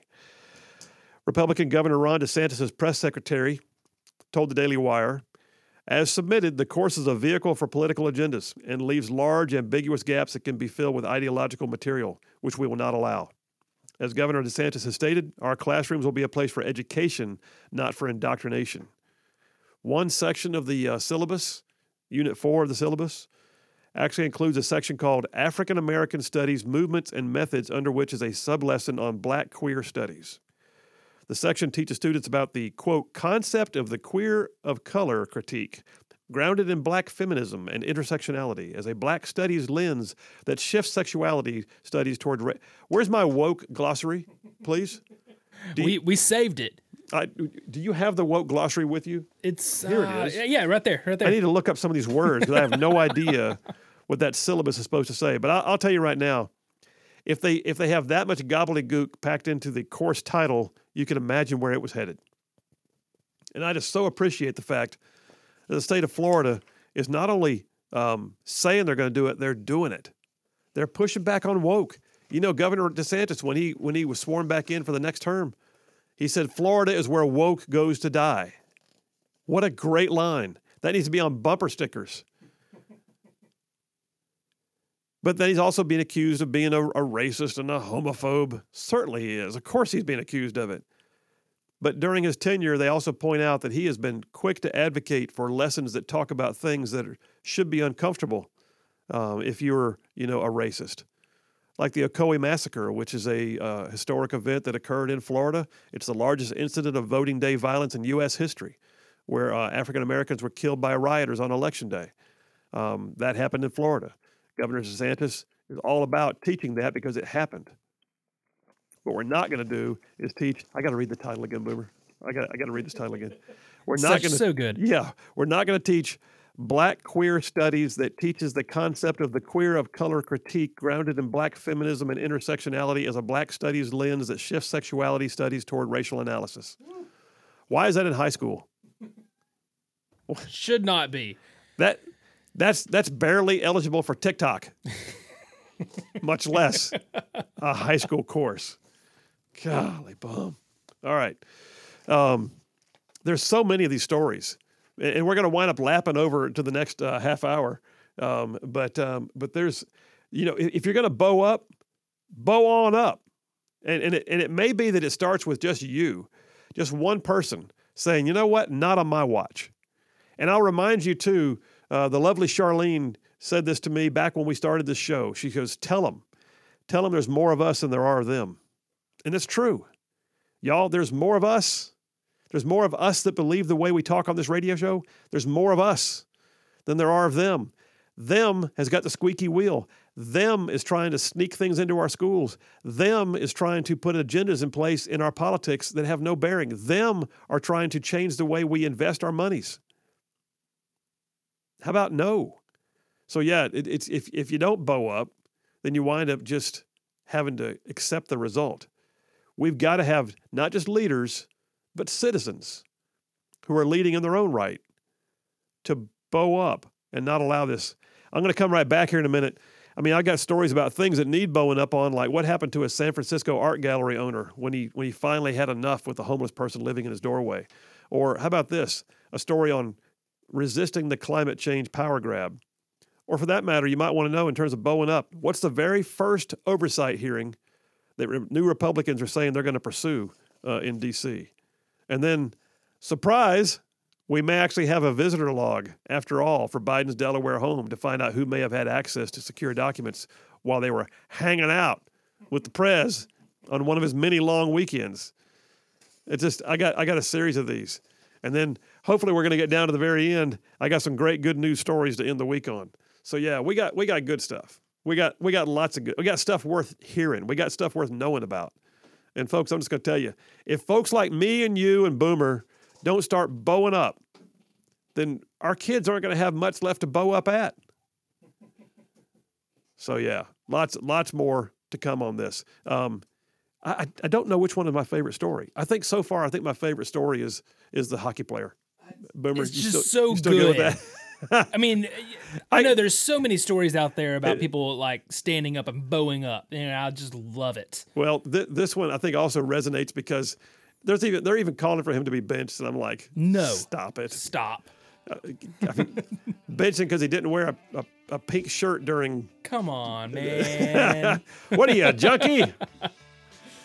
All right, folks. Phil Williams, Right Side Radio. We're heading into hour number 3. Y'all stay tuned. We'll be right back.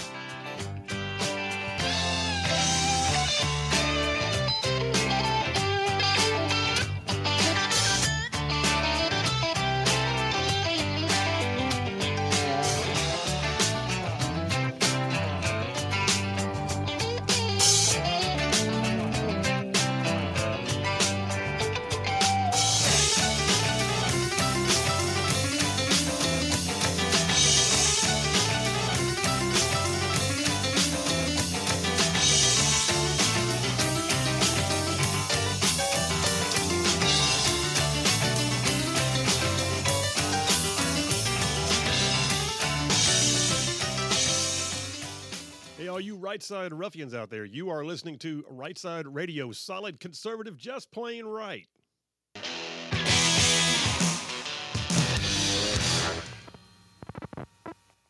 You're listening live to Right Side Radio with Phil Williams. It's hard to go wrong when you're on the right side. Right Side Radio, solid, conservative, and just plain right.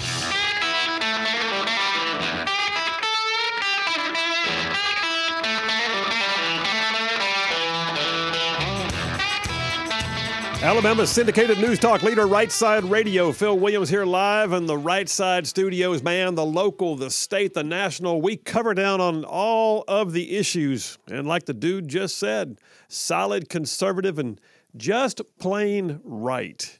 Hey, I am in number 2 of the Triple Dipper, bowing up. I'm talking about when we actually push back against those kind of woke power grabs. I've had several stories, one of which got some attention, the Hockey League, National Hockey League situation with Ivan Provorov, the hockey player who basically said, you know what, I'm not wearing the LGBTQ jersey when I go out there for warm-ups. I'm just not. It violates my religion. Freak out from the liberal left. I got a caller on the line. Let me grab that real quick. Mark from Athens. Hey, Mark, Phil Williams, how you doing? Senator Williams, it's time. It's Friday afternoon. We need a good low belly laugh because we can't laugh out loud or else we might get called out by the wackos. But let's be real honest here. All right. Before this gay pride night at NHL decided to do it, this game with this Ivan, who is a Orthodox Russian Orthodox Catholic, right? Okay, decides I'm not going to wear the shirt with the rainbow pride little thing on the shoulders. Okay, how many LGBTQ and all the other alphabet that goes after that do you think were really avid and loyal hockey fans?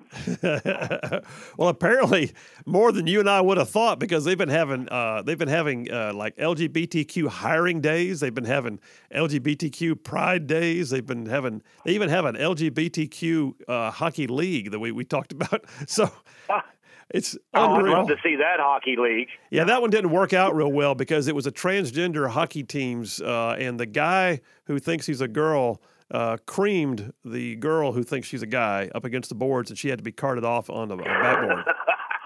It was awful. I think the teams were called the Blacks against the Pinks, and the Pinks did not do that well, if I recall. This is just unbelievable. I cannot imagine. But, you know, the guy was classic when he was getting interviewed. If you got some hockey questions, I'll be happy to answer those. But I'm not talking about this anymore. Yeah. Good for him. I mean, wow. How hard is that? You got to watch the video clip when he gets interviewed. It was just awesome. He just says, hey, that's all I'm going to say about it. I prefer not to do it. I respect your wishes to do what you want. I don't want to do it. I'm going to stick to myself and my beliefs. Period. Was it like from Rocky IV with Ivan Drago? I will break you. Did he go down that road?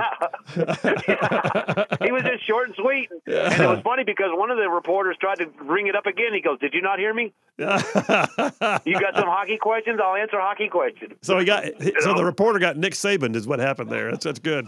Yeah. Mark, thanks for the call, man. What a laugh. Thank you. Have a good weekend, buddy. Senator. Yeah, thank you, bud. What a great audience. That's good stuff. Hey, you know, there's times and places to bow up, and then there's things you identify that somebody needs to start bowing up.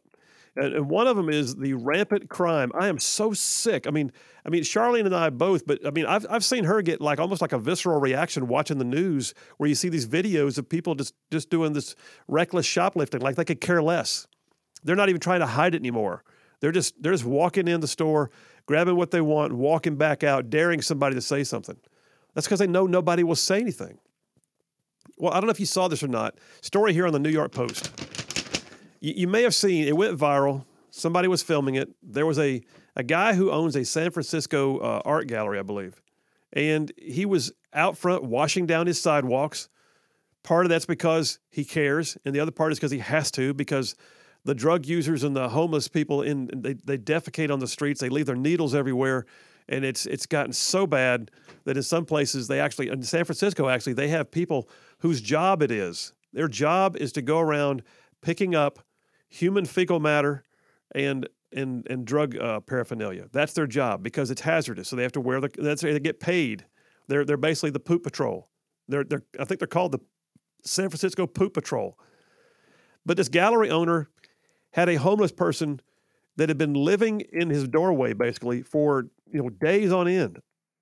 And he was beyond it. He was trying to hose down his sidewalks, get ready for another day of business because he's actually trying to be a productive member of society. And I don't know his politics or anything. I just know this. He had hit his moment because he was spraying water from a hose and this homeless person lying on a sidewalk wouldn't move. And he kept saying, just move. Just go down the street. Just move. I'm trying to wash the sidewalk. So basically, she'd been overturning trash cans, screaming at him, spitting on him she's the one who's crazy and living in his doorway. And so what did he do? He finally hosed her down with water, hosed her down. That's it. Just hosed her down. He's now been arrested, by the way. Boomer's giving me the look. I know, bro. I know. He has now been arrested and charged with assault and battery, and his gallery has been vandalized. He's the victim, in my opinion. Yes. So the end result is the guy who's writing this article for the New York Post is pointing out that this kind of thing is going to start happening more and more. We're going to wind up seeing more and more people getting to the point that they can't contain them. And the article does not excuse the guy's actions. No one is saying, well, he should have hosed her down. No one's saying that. What they are saying is, his breaking point, it might be because ain't nobody in leadership in San Francisco bowing up against the problem that brought him to that point. And so here we are looking at a dude who's just trying to run his business. And the guy writing the article points out, he says, you know what? I'm seeing it. He said in New York, 2 days in a row, he actually personally, the author of this article watched people shoplifting with no repercussions. He talked about a sportswear store in Columbus Circle in New York City. And that literally there was a guy who was loading up on stuff and trying to walk out the door, just walking out with the door, his arms full of clothing. And the security guard did stop him, at which point the guy yelled at the security guard for disrespecting him. But at least he didn't get away with it. But then a day later, he said he was in a CVS drugstore. And here comes a guy who's loading up his arms, stuffing things in his pockets, and walking out the door. And the staff starts yelling at him. And the guy says, why don't you call the police? And they said, there's no point. He comes in often. Why does he get away with it, I asked. They shrugged. Again, so long as nobody gets hurt, it seems like the stores just have to put up with it. His point is this. He says, well, here's the thing that people are forgetting in New York. None of this is normal. Most first world countries and cities do not simply allow law breaking like this. If you go to Paris, Berlin, Rome, or London, you are not allowed to go into a store, fill your bags up, and walk out. And if someone's caught trying to shoplift in these cities, they're detained. And they should be. And the point of this article was leadership has to start bowing up on behalf of the people who are making society actually run, not the ones who are tearing it down. Wow. Next one I got here in the bowing up section, and I'll wrap this thing up here in just a minute. But the bowing up section, you might be curious to know. All right, so the Republicans are saying they're in charge in D.C. right now, at least in the House. And they're going to start, conducting their investigations, and rightfully so. How many years did we spend watching fruitless effort to try and prove that there was Russia collusion or that the Steele dossier was real? And it wasn't. Well, now we got the first one out the gate. So Representative James Comer of Kentucky has said that the House Oversight Committee, which he now chairs, will hold its first hearings. Here's the topic: Southern Border. Southern Border is the very first investigation coming out the gate. The first hearing takes place on February the 6th. Says the committee announced Thursday that it had called upon several Southern Border Patrol sector chiefs and requested documents directly from DHS Secretary Alejandro Mayorkas. You may recall that Speaker Kevin McCarthy has threatened to impeach Mayorkas over the crisis. The quote from Comer says this, and I'm so glad we're bowing up on it, because you know what? You may look at it and go, yeah, but they can't get things through the Senate. How are we going to, does it matter? They investigate. What happens? You know what happens? We get a public view. We get to at least hear things. We get to get the word out. Quote here from the Republican leadership: President Biden's radical open borders agenda has ignited the worst border crisis in American history. The Biden administration's deliberate actions are fueling human smuggling, stimulating drug cartel operations, enabling deadly drugs such as fentanyl to flow into American communities, and encouraging illegal immigrants to flout U.S. laws. Republicans will hold the Biden administration accountable for this ongoing humanitarian, national security, and public health crisis that has turned every town into a border town. Bowing up. Glad of it. Hey, I'll tell you what. I got several. We're not even going to get to all these. I mean, I've got one right now where there's a request for information about, how much Chinese money flowed into to Penn, where the Penn Biden Center was. By the way, I did not know this. Apparently, the American universities had been required under Section 117 of the Higher Ed Act of 1965 to disclose any gifts from foreign entities over $250,000. But the Biden administration changed that. And now we realize that maybe it's because the Penn Biden Center made them nervous. It says on day one, the Biden administration broke its promise to run a transparent government. Now it's clear why. The Penn Biden Center likely received financial contributions from Chinese entities while simultaneously storing classified documents in the Biden office. That was an article from Daily Caller. Lastly, I'll end with this as we bow up. Bowing up's what we got to do sometimes. Bowing up. All this stuff about, so who's been at Biden's Delaware home? He goes home every other weekend, literally, for long weekends. He puts a lid on his day around noon on Friday. He comes back somewhere around Sunday night or Monday morning. Wish we all had that option. But Karine Jean-Pierre says there's no visitor logs. There are no visitor logs. How can that be? He's the president of the freaking free world, and there's no visitor logs? Well, guess what? And I knew this would be the case. I was wondering why nobody had asked it yet. The Secret Service has to keep track of who comes and goes when they're guarding a president. It doesn't matter whether the House has a visitor log, because according to townhall.com, the Secret Service knows exactly who is visiting the location, is ready to turn that information over to Congress if asked. Loving that. They did. I didn't know that. Oh, yeah, dude. Right there, townhall.com. Oh, man. All right. Well, I'll tell you what, Boomer, and we got a visitor in studio, Boomer Daddy. Boomer Daddy, one of y'all push the magic button that says go, baby, go, and let's take it to a break. We'll do that right now, folks. We'll come right back. Heading towards the end of the day on a Friday. You guys stay tuned. We're going to move to the last part of the Triple Dipper. It ain't all bad. That's what I call it. And that's true. It ain't all bad. There's some good news stories out there. Phil Williams, Right Side Radio. We'll be right back.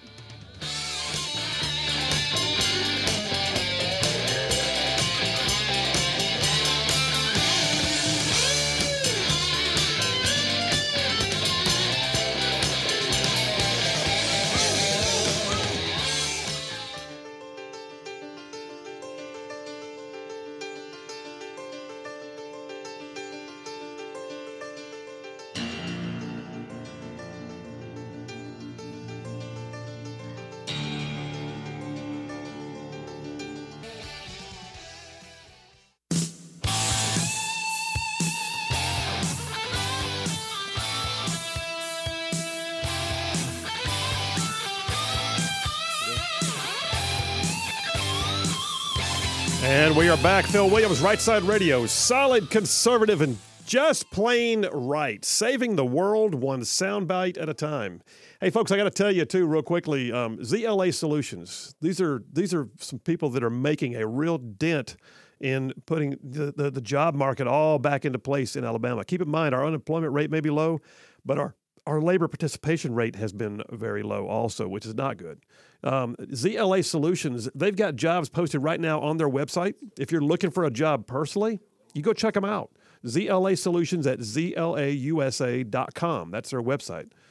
Check them out. They got jobs posted now, but here's the thing. If you're an employer, they can help you fill out the ranks of your workforce. It doesn't matter whether you need, onesies and twosies with special niche kind of skills, or whether you want to fill out a whole shift in a factory, or whatever the case may be. That's their bread and butter, man. They can do that stuff. They can do the recruiting, the background checks, the drug testing if necessary, all of it. And at ZLA, they do a lot of business in solutions, but that staffing, that's their bread and butter. They like to say at ZLA, we don't make it, we just make it better. Because their goal in life is to help you make your business better, period. ZLA Solutions at zlausa.com. Tell them you heard about it on Right Side Radio. What you got, man? Hey, so you know how we were talking about the Poop Patrol earlier? I did talk about Yeah, the Poop so Patrol. in San Francisco, I was curious, obviously, so I looked it up, and do you know how much they make to be on a Poop Patrol? to be on the Poop Patrol? I don't know, but I'm not sure they could pay me enough. But what do you? They actually make $128,000 a year. What? To be on the Poop Patrol, and this was like a going around town scraping up poop off the sidewalks. Yes, and this wasn't recent. I mean, so inflation, they probably got a raise and stuff, but they are making. That was like 2018 or 19 when I found. I that bet you price. they're all vested in the state retirement system too. How's that for a resume? I mean, 128. I'm part of the Poop Patrol. Yeah, I mean, do they have a special patch? I'm sure they do. Is this like Monkeypox Task Force? You know, if like you were saying, I bet they actually wear. I mean, they have to wear suits. I mean, I wouldn't go out without wearing a suit, like a hazmat. A hazmat suit. So I bet they got patches too. But I wonder what's on the patch. Patches. What do you do with that? I mean, what kind of patch would you make? I don't know. I mean, on text messages and stuff, you got a little poop emoji. Yeah, the smiling turd. Can I say that on the air? I just did. So they get paid over six figures to go out there with a. I mean, so listen, when we had our big old dog that I talked about the other day, our big old Doberman Pinscher. Well, I'm going to say he could mess up a backyard. I'm just saying. It was like having a horse in the house. So, it was like a landmine, minefield in our backyard. So our kids, they had jobs when they were growing up. They had their chores. One of the chores was, we called it pooper scooping. Oh, somebody's got a pooper scoop. I got to tell you the story too, and I'll come back. Stories. So one day, we had a weird backyard at our old house. And they pooper scoop the yard, and I literally had an old dustpan on the end of a broomstick that was long that I'd bent so that it would kind of face, and they'd go around and they had to sweep it up with an old raggedy broom, right? All right. Never occurred to me what they did with the poop. I don't know why I never thought of this. Oh, wait, your kids? Yes. What did they do with the poop? Well, there was a strange little piece of our backyard that was kind of down by a fence that we didn't. I mean, with the way the yard was set up, it was not the part of the yard you ever really went to. Okay. It was just part of your property, but it was over there. It was over there. Yeah. I'm over there by that fence one day, having to repair a piece of the fence for some reason, and I look over, and on the other side of the fence, there's a mound of poop that, I kid you not, looks like from a dinosaur. Was 5 feet tall. It was literally like 4 years of poop. Wow. From pooper scooping. Pooper scooper. And I went in and I said, did you ever think about slinging it out in the woods and not putting it? Oh, well, we know, Dad. No, oh, come on. Wanted to keep putting it on that big old pile and see how large we can make it. I guess it got fun at that point. I'm just wondering why we never smelled it. That's true. Oh, well, at least we didn't step in it. That would have been bad too, because it would have gone all the way up to your knee. Close to my neck. I'm 6'2". It's a 5 foot tall thing of poop. Oh man. Oh gosh. So in San Francisco, then how do we do that? Boomer, you totally derailed this whole segment. I totally derailed. I mean, it was all about the pooper scoopers. I mean the Poop Patrol. With yes. So that's it. So now we have $128,000, but probably more now. Now we have the Monkeypox Task Force and the Poop Patrol. It's just good to be a liberal. It's just, yep, there you go, guys. With all their dictionary talk. and I wonder, too, if they go look for another job, do they put it on their resume? Well, pray tell, what did you do for your last job, sir? I was on the Poop Patrol. I don't want to brag or anything, but I was a patrol leader for the Poop Patrol. That's right. All right, folks, Phil Williams, Right Side Radio. We'll try and get back on track after this. Y'all stay tuned. We'll be right back.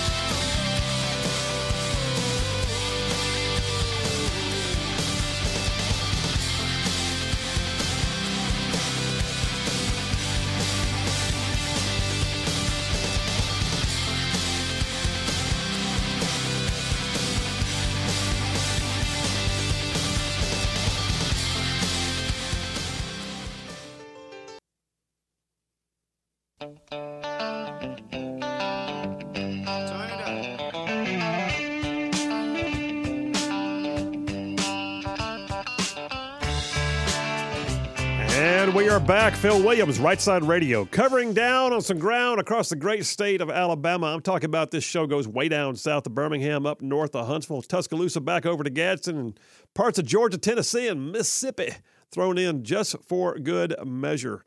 Hey, it is about go-home time right now. I mean, some of you guys have already got the car keys in hand. You can smell the barn. And let me just suggest something to you. As you head into the weekend, you know, I don't know about you, but Charlene and I, Saturday morning breakfast is usually bigger, different, better. But you got to mess the kitchen up if you cook it at home. Let me just suggest this to you. I'm saying better than the average biscuit in a drive-thru. Just Love Coffee Cafe. Oh, yeah. Just Love Coffee Cafe. 2 locations in our listening area, one on Hughes Road in Madison, the other on South Parkway in Huntsville. Just Love Coffee Cafe has a breakfast menu that will knock your socks off. So not only can you treat yourself to the massive cup of cappuccino or a latte or an espresso, the treat coffees, Charlene calls them. Or you can also get their dry roast, their award-winning dry roast coffee, fresh ground beans, light, medium, or dark roast. But then the food, wow. How about, like I always talk about it, the womlet. Eggs, sausage, cheddar cheese, onions, peppers, tomatoes, tater tots, sprinkled with black pepper, cooked in a waffle iron to give an extra fluffy kind of textury feel. Or the bacon tater, a hash brown waffle with cheddar cheese and bacon, sprinkled with black pepper and served with a side of sour cream or ketchup, your choice. Or you can get their dippers, sausage or chicken wrapped in a waffled biscuit, served with a choice of sausage gravy, syrup, or mustard. Listen, it goes on and on. They got the light stuff, the heavy stuff. They got waffles like you will not believe. Just Love Coffee Cafe, 2 locations in our listening area, one on Hughes Road in Madison, out toward City Hall, and the other on South Parkway in Huntsville, down yonder by Whole Foods. Y'all check them out. And do me a favor, when you check out at the counter, tell them you heard about it on Right Side Radio. All right, I'm actually going to get into number 3 of the Triple Dipper. Doesn't always happen. I get some grief sometimes for not getting there. But usually that's because I've got so much content we can't possibly do it. But listen, this one, I thought, a few weeks ago, I actually ended the year, 2022, on what I called a high note, a positive note. Just nothing but good news stories. And today I kept finding stories that just made me smile, made me feel all warm and fuzzy inside. But, they're the kind that we have to remind ourselves are out there.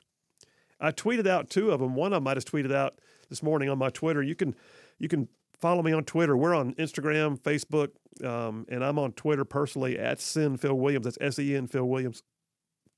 But I tweeted this one out, and I said, good people are still out there. And I love this. Story from AL.com. William Thornton wrote this. I know William Thornton. He's a good dude. He and his wife, Donna, have been reporting for years. William Thornton reported an Alabama farmer paid people's pharmacy bills, and the town learned his secret after he died. This is just good. This story came out yesterday. And it's up here in northeast Alabama. It says an Alabama farmer in rural DeKalb County, a little town called Geraldine. That this gentleman, his name was Hody Buford Childress, went by Hody. Hody Childress used to go in every month. He would walk into the Geraldine drugstore on Ritchie Street, and he would give the pharmacist a $100 bill. He walked in very quietly. He just slipped her a $100 bill. His only instruction was use the money for anyone who can't afford their prescriptions and don't tell people where the money came from. And he said, don't tell a soul. If they ask, just tell them it's a blessing from the Lord. And he told her just to use her judgment as to who he thought should receive the help. Turns out that Hody was a retired Lockheed Martin product manager who, after he retired, became a farmer. He survived both his wife and his son. He lived quietly. He kept up that secret donation for years, the story says. Sometimes he would send someone to deliver the money when he wasn't feeling good himself, and they would walk in with an envelope, and they'd say, Hody said you'd know what to do with this. And she always did. And she used it for doing things like buying EpiPens for children for allergic reactions, or families who were between insurances that couldn't pay for their bills, and people leaving the hospital. And bottom line is nobody knew until he passed away, and then she decided she could tell the world. And those who knew him, and now it says, are establishing a Hody Childress Fund to continue the practice. You got to love that, man. I'm telling you, good people are still out there. They are. I mean, that's a guy who was just making a little dent in his piece of the world. And that's the kind of story that we need to know. Every once in a while, when you look at all the wokeisms, when you talk about things that are happening that offend the sensibilities, when you talk about things like, someone lashing out at you because you won't sacrifice your faith to follow their beliefs or you believe that, spending should not go the way it should and you get aggravated with government, just remember there's people like Hody Childress that are still out there just doing something. Just doing something. Here's a great one. So Octavia Spencer, who I love as an actress, I mean, she is great. And y'all know who I'm talking about. Octavia Spencer, she's from Alabama. Well, one of the things that aggravates the stew out of me is people who don't know Alabama thinking they know Alabama. And they don't recognize that so many of us live in this state because we love this state, because there's no other place we'd rather be. And because the claims of systemic racism and oppression and things that are wrong, and sometimes we are frustrated with stuff like the education system or whatever, those are not Alabama. Those are things that can get fixed. And some of those, by the way, are perceptions that no longer exist.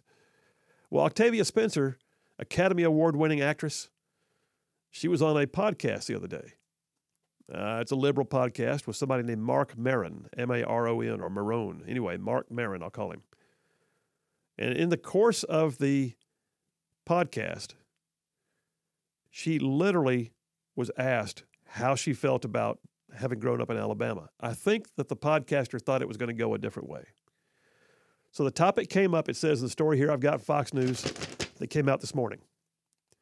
So the topic came up when the actress spoke fondly of her upbringing in Montgomery, Alabama, which seemingly caught Maron off guard because of stereotypes about black people living in the Deep South, because she's black. Spencer said, well, it's a beautiful place and beautiful people. I love being from there. And Maron asked, but it's like heavy. It's heavy, man, right? Whatever that means. And she responded, I think everywhere's heavy. Everywhere has its history, you know what I mean? And yeah, you can't deny that the Southern history is intense. But she went on to say that as she grew up, she said, what's beautiful for me is most of that stuff preceded me. I was a child of the 70s. She says, as you grow older and things you can remember, that wasn't part of my history. I learned about it, but it's not everything. It's not like it's the only thing that I've experienced. And he asked her, did your family experience racism? And she said, no. And then she said this. She said she actually experienced more racism when she moved to Los Angeles than she ever experienced when she grew up in Alabama. Thank you, Octavia Spencer. Thank you very much for laying it out there and being real. She said, my mother definitely taught me, about the world and realities. But growing up in Alabama, I'm going to be honest, I felt more racism when I moved here, L.A., than I ever had in Alabama, she said. And she went on to talk about how when she first moved to L.A., she said it was like a scene from the movie Pretty Woman. She went into a store, and they began following her around. She said that had never happened when she was in Alabama. Love that. I'm telling you, there's good news stories still out there. And there are people that are from here that go other places that still love being from here. I'm telling you, I've been all over this world, y'all. I've had a chance to be in multiple foreign countries. I've resided in some foreign countries. I've had a chance to visit others. I've been in multiple states. I've lived in multiple states. This is home. I wouldn't want to be anywhere else. All right, I got a story here. This one came off of the Good News Network, so you can imagine it's a good news story. So this one is dated January 18th. So if you remember a few weeks ago when I did that whole segment on good news stories, there was the dude during the blizzard in Buffalo, New York, who literally saved, we literally believe he saved 24 lives. He was stuck in the blizzard. I mean, I'm talking, folks, Buffalo, New York got something like 5 feet of snow in a day. It was a lot even for Buffalo. I mean, Buffalo knows snow. Buffalo don't know this kind of snow. And they got inundated, and the temperatures were down at zero, literally, down around zero. And this guy named Jay Withy, if you remember the story, he broke into a school because there were people like him that were trapped on the road and they couldn't go anywhere and they were going to freeze to death in their cars. And so he went and broke a window at a school. He started ushering people in the doors.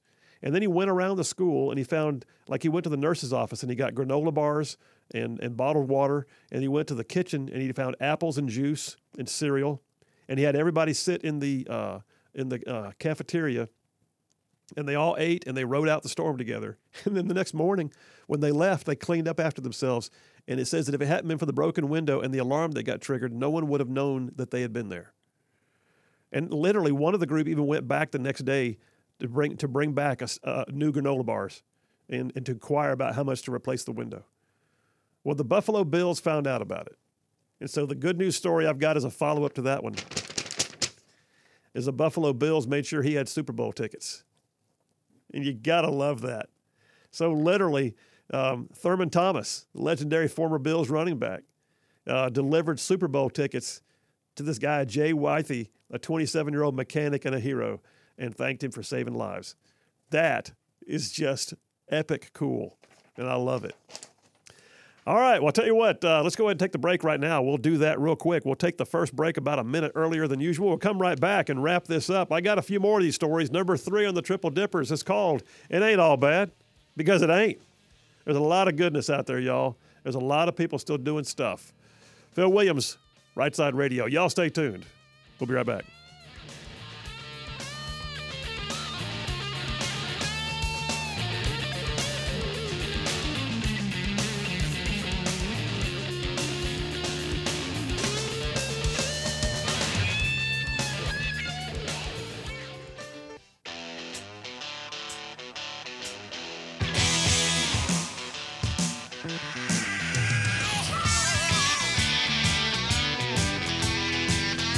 And we are back. Phil Williams, Right Side Radio. Solid conservative, just plain right. Making it cool to be a conservative.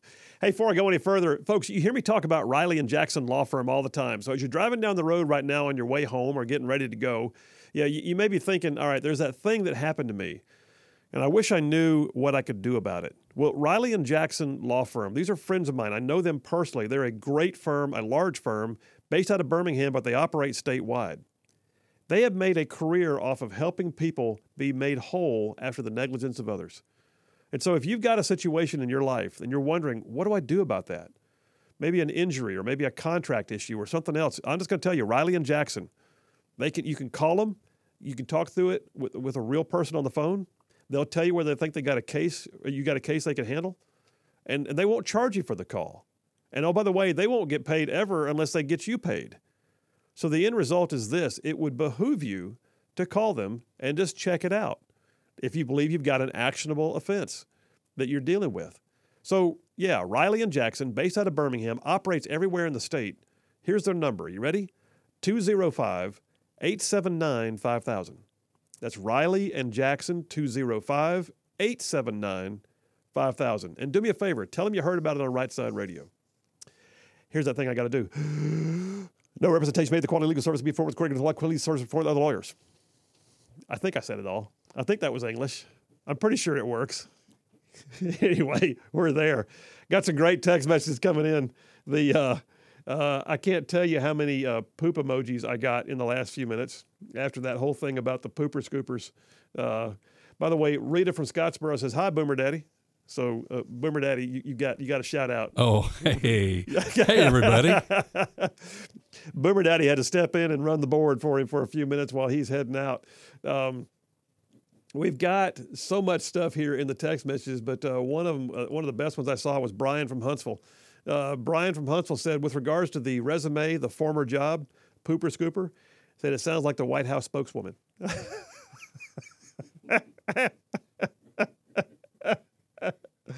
Oh, that's good. That's so good. It's so awful, so good.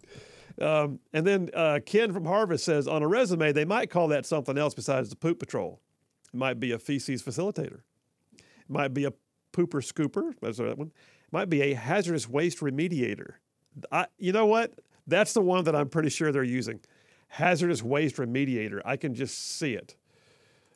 Jason from Huntsville, with regards to the story about Octavia Spencer, he said, that gave me chills. Octavia owned that dude. Yes. Yes, it did. Raven from Russellville said, for those of us who have been downrange, Sweet Home Alabama has a meaning most will never know. I agree, brother. I totally agree. Thank you for your service again. JT from Lacey Springs says, how many can acclaim that they have a poop pyramid? Colonel Phil gets a thumbs up.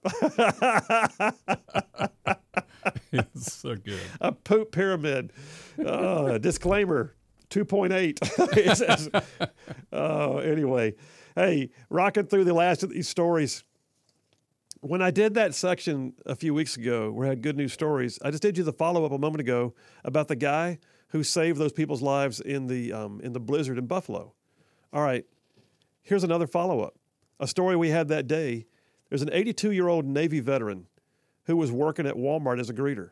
And a guy named Rory McCarty saw him and sort of talked to him one day and was really taken aback by the guy. Here he was, he's 82 years old, and he was working. And why was he working?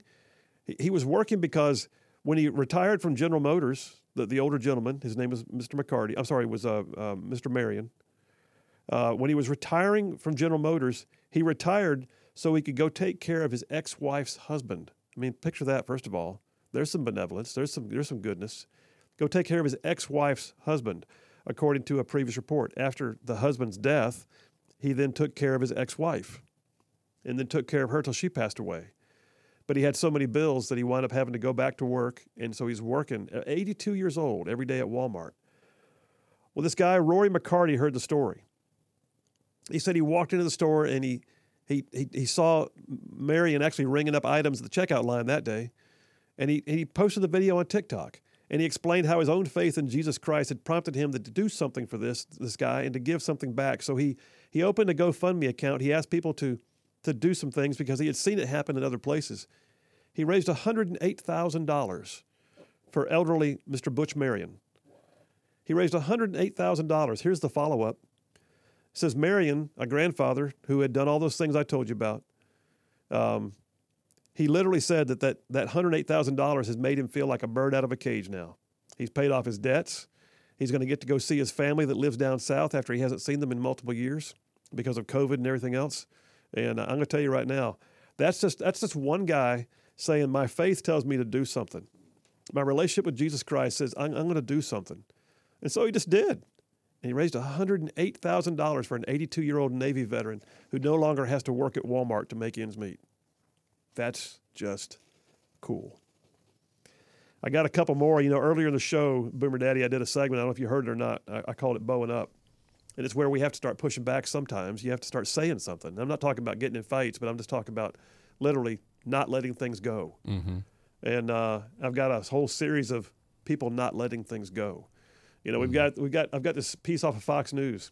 It says, in the face of crime and danger, Americans stepped up to help complete strangers in 2022. And then it says, people are amazing. We've got one here, a restaurant owner at a swanky Hollywood place called, what was the name of this one? Called Shin, I believe. He saw a guy sucker punch an elderly man on the sidewalk. And he took him down, literally took him down and held him for over 9 minutes until the police got there. Literally held the guy on the ground, wasn't going to let him go. He said adrenaline kind of kicked in. He said, I'm not going to lie, the adrenaline was a lot at that point. Afterward, it was exhausting. It felt like I worked out for the whole day. But that's just, he just saw a thing happen. He said, I can't let this go. And that's, how many times do we see now where the response is to get the phone out and just video it so you can live stream it off your social media? And that's so true, man. It's so sad, too. It is, absolutely. But these stories keep on going. It's a string of these stories. One of them was, I love this. In the Atlantic hurricane season, it says something like 150 people died in Hurricane Ian in Florida alone. One lady was living out in Las Vegas. Her mother is an 84-year-old who lived in Florida and was in the hurricane area, and she could not reach her mother. Her cell phone was out. Her landline had gone down. The evacuation team had already been through her neighborhood, and they had not been to her house for whatever reason. And so she posted on social media asking for anyone in that area to please check on her mother. And one lady, a young lady who's 26 years old named Cheyenne Previtt, waded out into the waters, went and found her mom. Good people are everywhere, y'all. It ain't all bad. I'm just telling you. All right, Right Side Ruffians, you guys have an amazing weekend. We burned through another week. Boomer and I will be back here at 2. Boomer Daddy, thank you for sitting in for the last little bit. It was my pleasure, Mr. Phil. It was my pleasure. All right, folks. Solid, conservative, and just plain right. We'll see you Monday.